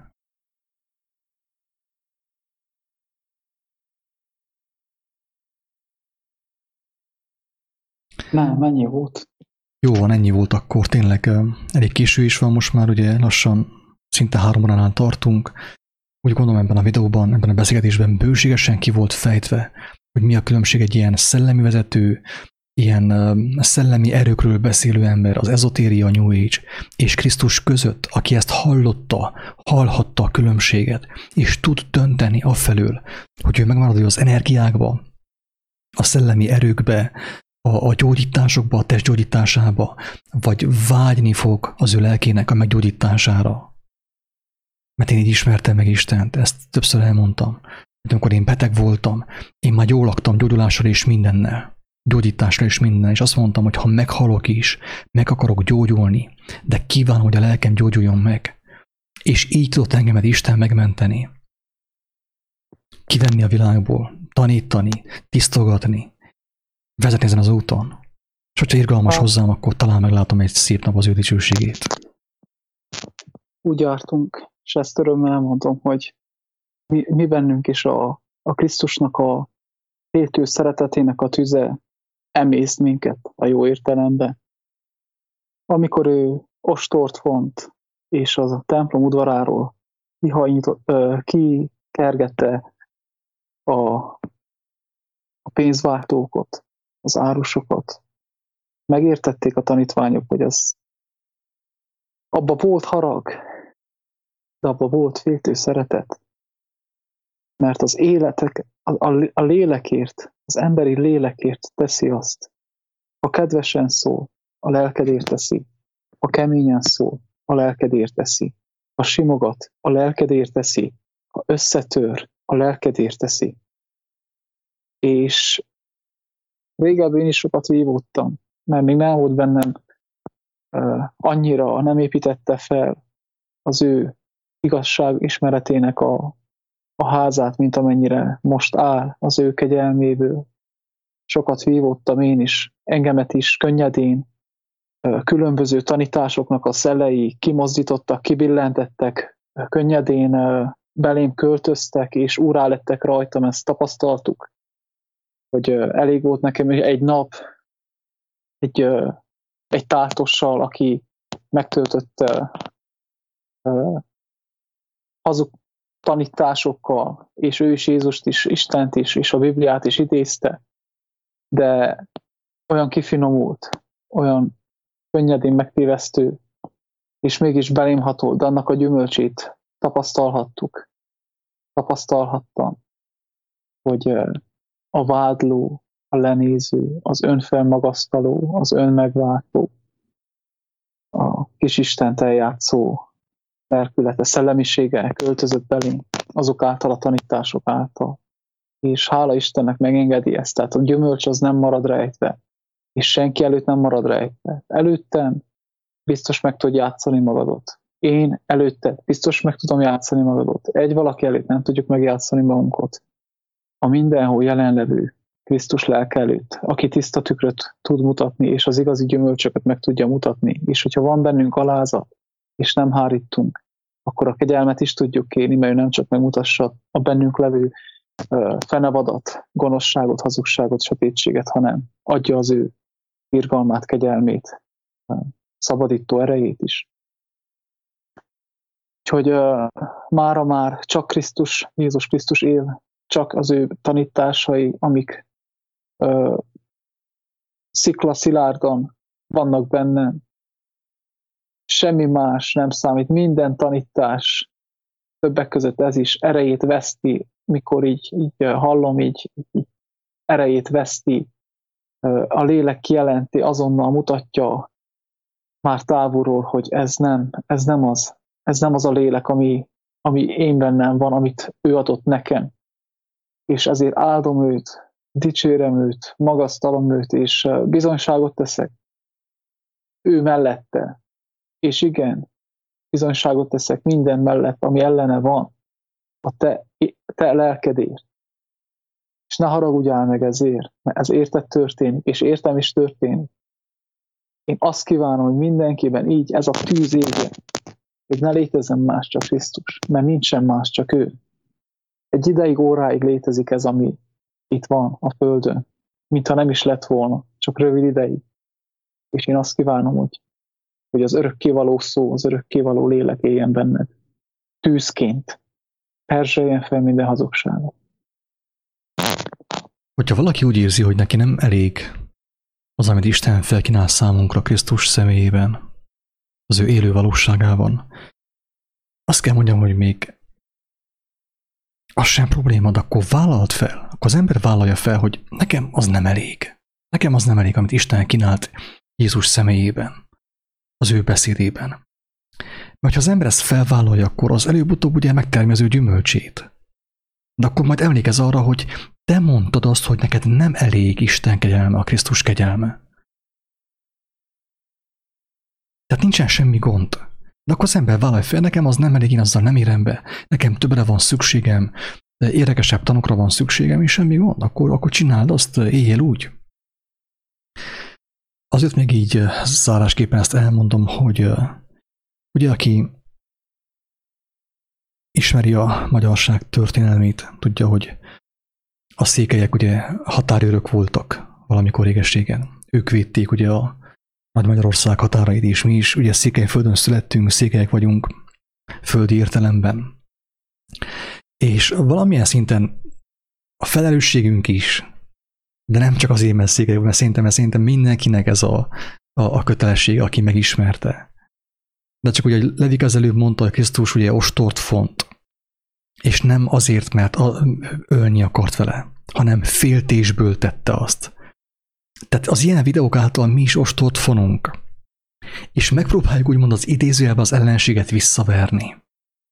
De hogyha a nagy magyarság azt kiáltja, hogy neki szüksége van a tatárokra, a törökökre, a New Age-re, a jogára, a hinduizmusra, a buddhizmusra, hát akkor azt mondja Isten, hogy Levike, meg Attila, meg mindenki, nem kell ostort fonni, hagyjátok a fenébe. Nekik kell az ezotéria, nekik kell a misztika, nekik kell a New Age, a reinkarnációs tanok, engedjétek be az ellenséget.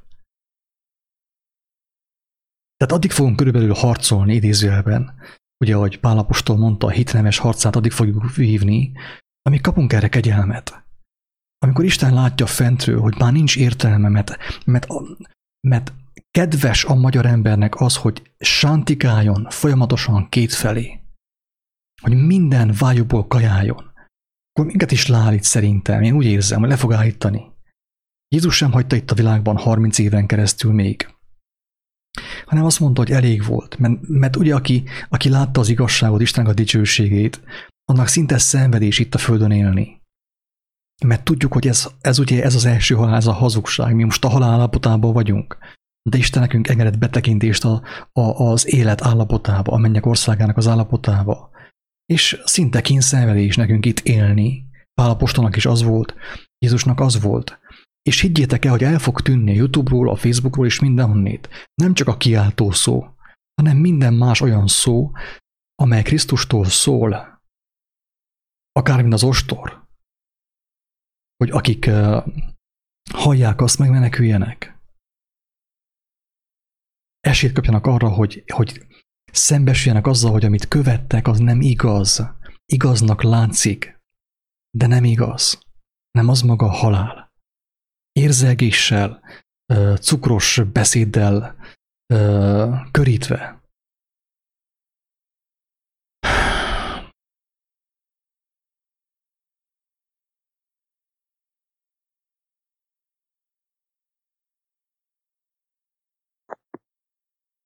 A Krisztus beszéde lakozzék bennünk gazdagon.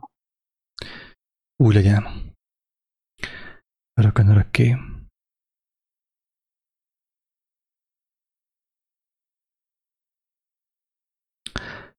Ennyi volt.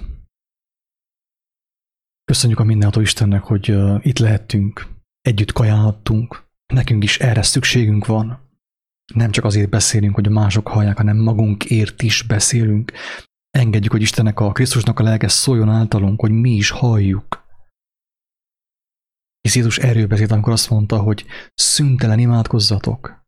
Mit jelent szüntelen imádkozni? Nem azt jelenti, hogy szüntelen hallom őt, beengedem a mindennapi kenyeret, a lelki eledelt, és tovább engedem. Szüntelenül imába kell legyünk, mert másképp mi jön be? Bejönnek az ilyen dokumentumfilmek, ártalmatlanak tűnő dokumentumfilmek, és beleviszik az embert a lázadásba. Észre sem veszi. A megtévesztő nem úgy téveszti meg az embert, hogy egyből teljesen nyilvánvaló a megtévesztetnek, hogy ő meg van tévesztve. Nem. A megtévesztés nem erről szól. Hogy előre kiáltja, hogy hello, én vagyok a megtévesztő, holnap délután 2-kor érkezem. Az nem így jön be. Egy érdekességgel jön be a megtévesztés. Az én életemben mindig érdekességképpen jött be a megtévesztés. Ügyes kis érdekesség. Megnéztem, ráklikkeltem, rákattintottam, és már is bent volt. És mentem egy másik irányba. Jött a békétlenség, és kezdtem vádolni Istent. De miért nem beszél hozzám? Miért hagyott el engem? Nem hagytalak el én téged. Te engedted be az érdekességet. A világosság angyalának volt öltözve, és te beengedted. hogy suttogjon a füledbe, a fejedbe, és tanítson téged. Nem én hagytalak el téged, te hagytál el engemet. Ne fogd rám. Csak ugye, hogy mennyivel könnyebb Istent vádolni, mert mindig más a hibás. Mindig más a hibás. Ha békétlenség van a házamban, akkor a Covid a hibás, a kígyó a hibás, a miniszter a hibás, és Isten a hibás, még őt is vádolom. Isten a hibás. Elhagyott engemet Isten. Megvádolom Istent. Pontosan úgy, mint Éva, meg Ádám. Vádoljuk Istent. És nincsen megoldás. El kell menni reinkarnációs tanfolyamra. Kell jósoltatni. Valami szebb jövőt. Meg kell nézni a bolygók állását, hogy mit mondanak. Hogy hát a szebb hetem lesz, jobb hetem lesz. Több lesz a nyugalom, és lesz egy új, mit tudom én, lehetőségem a boldogságra. Tehát látjátok, hogy most nem csak az lepleződik le, hogy ez az ember körülbelül milyen szellemiségben volt a látszat ellenére, hanem még az is nyilvánvalóvá vált Isten kegyelméből, ugye itt Andrea közreműködésével, hogy milyen könnyen meg tud az ember fertőződni. És nagyon valaki azt gondolja, hogy Andrea ilyen szerencsétlen. Nem. Hát én hányszor megjártam ezt. Mi hányszor jártunk már így, hogy beengedtük az érdekességet. Gyógyítás címszóval jött. Szeretet. Fogjunk össze a békét, a világ békéért. Vigyázzunk egymásra. Erről is hányszor beszéltünk, hogy a sátán, úgymond a sátán a megtévesztés, nem úgy jön, hogy hello, én vagyok a sátán, mint a világosság angyala. Együvé tartozás. Fogjunk össze Magyarországért. Szeressük egymást, vigyázzunk egymásra. Így jön be mindig. És hogy megy ki? Hát fájdalommal. Fájdalommal. Arról is érdemes beszélni, hogy jobb kivédeni, jobb kívánni azt, hogy a Krisztusnak a szava lakozzon bennünk gazdagon, és táplálkozni az ő szavával minden nap. Jobb kivédeni a támadást, mint beengedni, és utána meg hatalmas vajudással, meg fetrengéssel, meg fájdalommal szabadulni a hazugságtól. Mert becsusszanni könnyen becsusszan, de kimenni már nem szíveskedik olyan gyorsan. Megvan neki mindene. Kapott egy gazda testet, ugye, enni adsz neki, sőt, még tovább osztol a Facebookon az ő szellemiségét, az ő birodalmát. Hát ő miért menjen el? Azt mondja, hogy engemet ide beinvitáltak. Én kínáltam magamat, és rám klikkeltek. És bejöttem hozzá. Még Krisztus sem tehet semmit jó formán. Miért? Azért, mert hogyha én azt mondom, hogy nekem nincsen szükségem az ő kegyelmére, hogy én azt kell pótoljam valami mással, hát akkor ő nekem hogy segítsen? Ha te jössz hozzánk pityókát ásni, de Székelyföldre, és azt mondom, hogy köszönöm szépen, nem kell te segítséged, inkább ásom 2 hétig egyedül, de egyedül fogom csinálni. Hiába vagy akarsz nekem segíteni, nem tudsz. Nem tudsz. Én azt mondtam, hogy én ezt megoldom egyedül.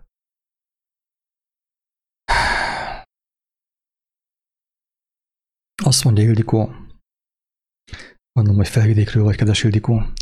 Köszönöm, hogy hallgatlak benneteket kb. Egy hónapja, amit kerestem, megtaláltam. Hála a kiáltó szónak, hála az Úr Jézus Krisztusnak, kedves Ildikó, mert nélküle nem szólhatnánk. A Jakab apostol mondta, minden jó ajándék felülről való, a világosság atyától száll alá, ahol nincsen változás, akinél nincsen változás, vagy a változásnak az árnyéka. Magunktól mi sem szólnánk, Ildikó. Nekünk is könnyebb volna, a testnek jobb volna. Egy jó kis esti buli valahol, esti szórakozás, valami. De nem, a lélek, az ő lelke az, aki ezt elvégzi bennünk, és értünk, és értetek is mindenkiért, aki ezt hallja, aki ezt befogadja az ő szívébe. Na jó van akkor, úgy néz ki, hogy sikeresen átléptük a 3 óra élőadást, úgyhogy szerintem ez elég is volt. Ha nincsen más kérdés, más hozzászólás, akkor itt lezárom ezt a közvetítést. Úgyhogy ennyi. Örültem szívből, hogy együtt lehettünk, együtt ehettünk, és váljon egészségünkre. És a Krisztus beszéde lakozzon bennünk gazdagon. Annyira gazdagon, hogy túlcsordulásig folyjon ki belőlünk, arról beszéljünk, hogy minél több ember megmeneküljön. Mert az ő szavában nem csak érdekesség van, hanem élet. Élet. Nem csak szembesülés van, hanem vigasztalás, bátorítás, élet, öröm és reménység. Ingyen kaptátok. Ingyen adjátok. Isten áldjon, sziasztok!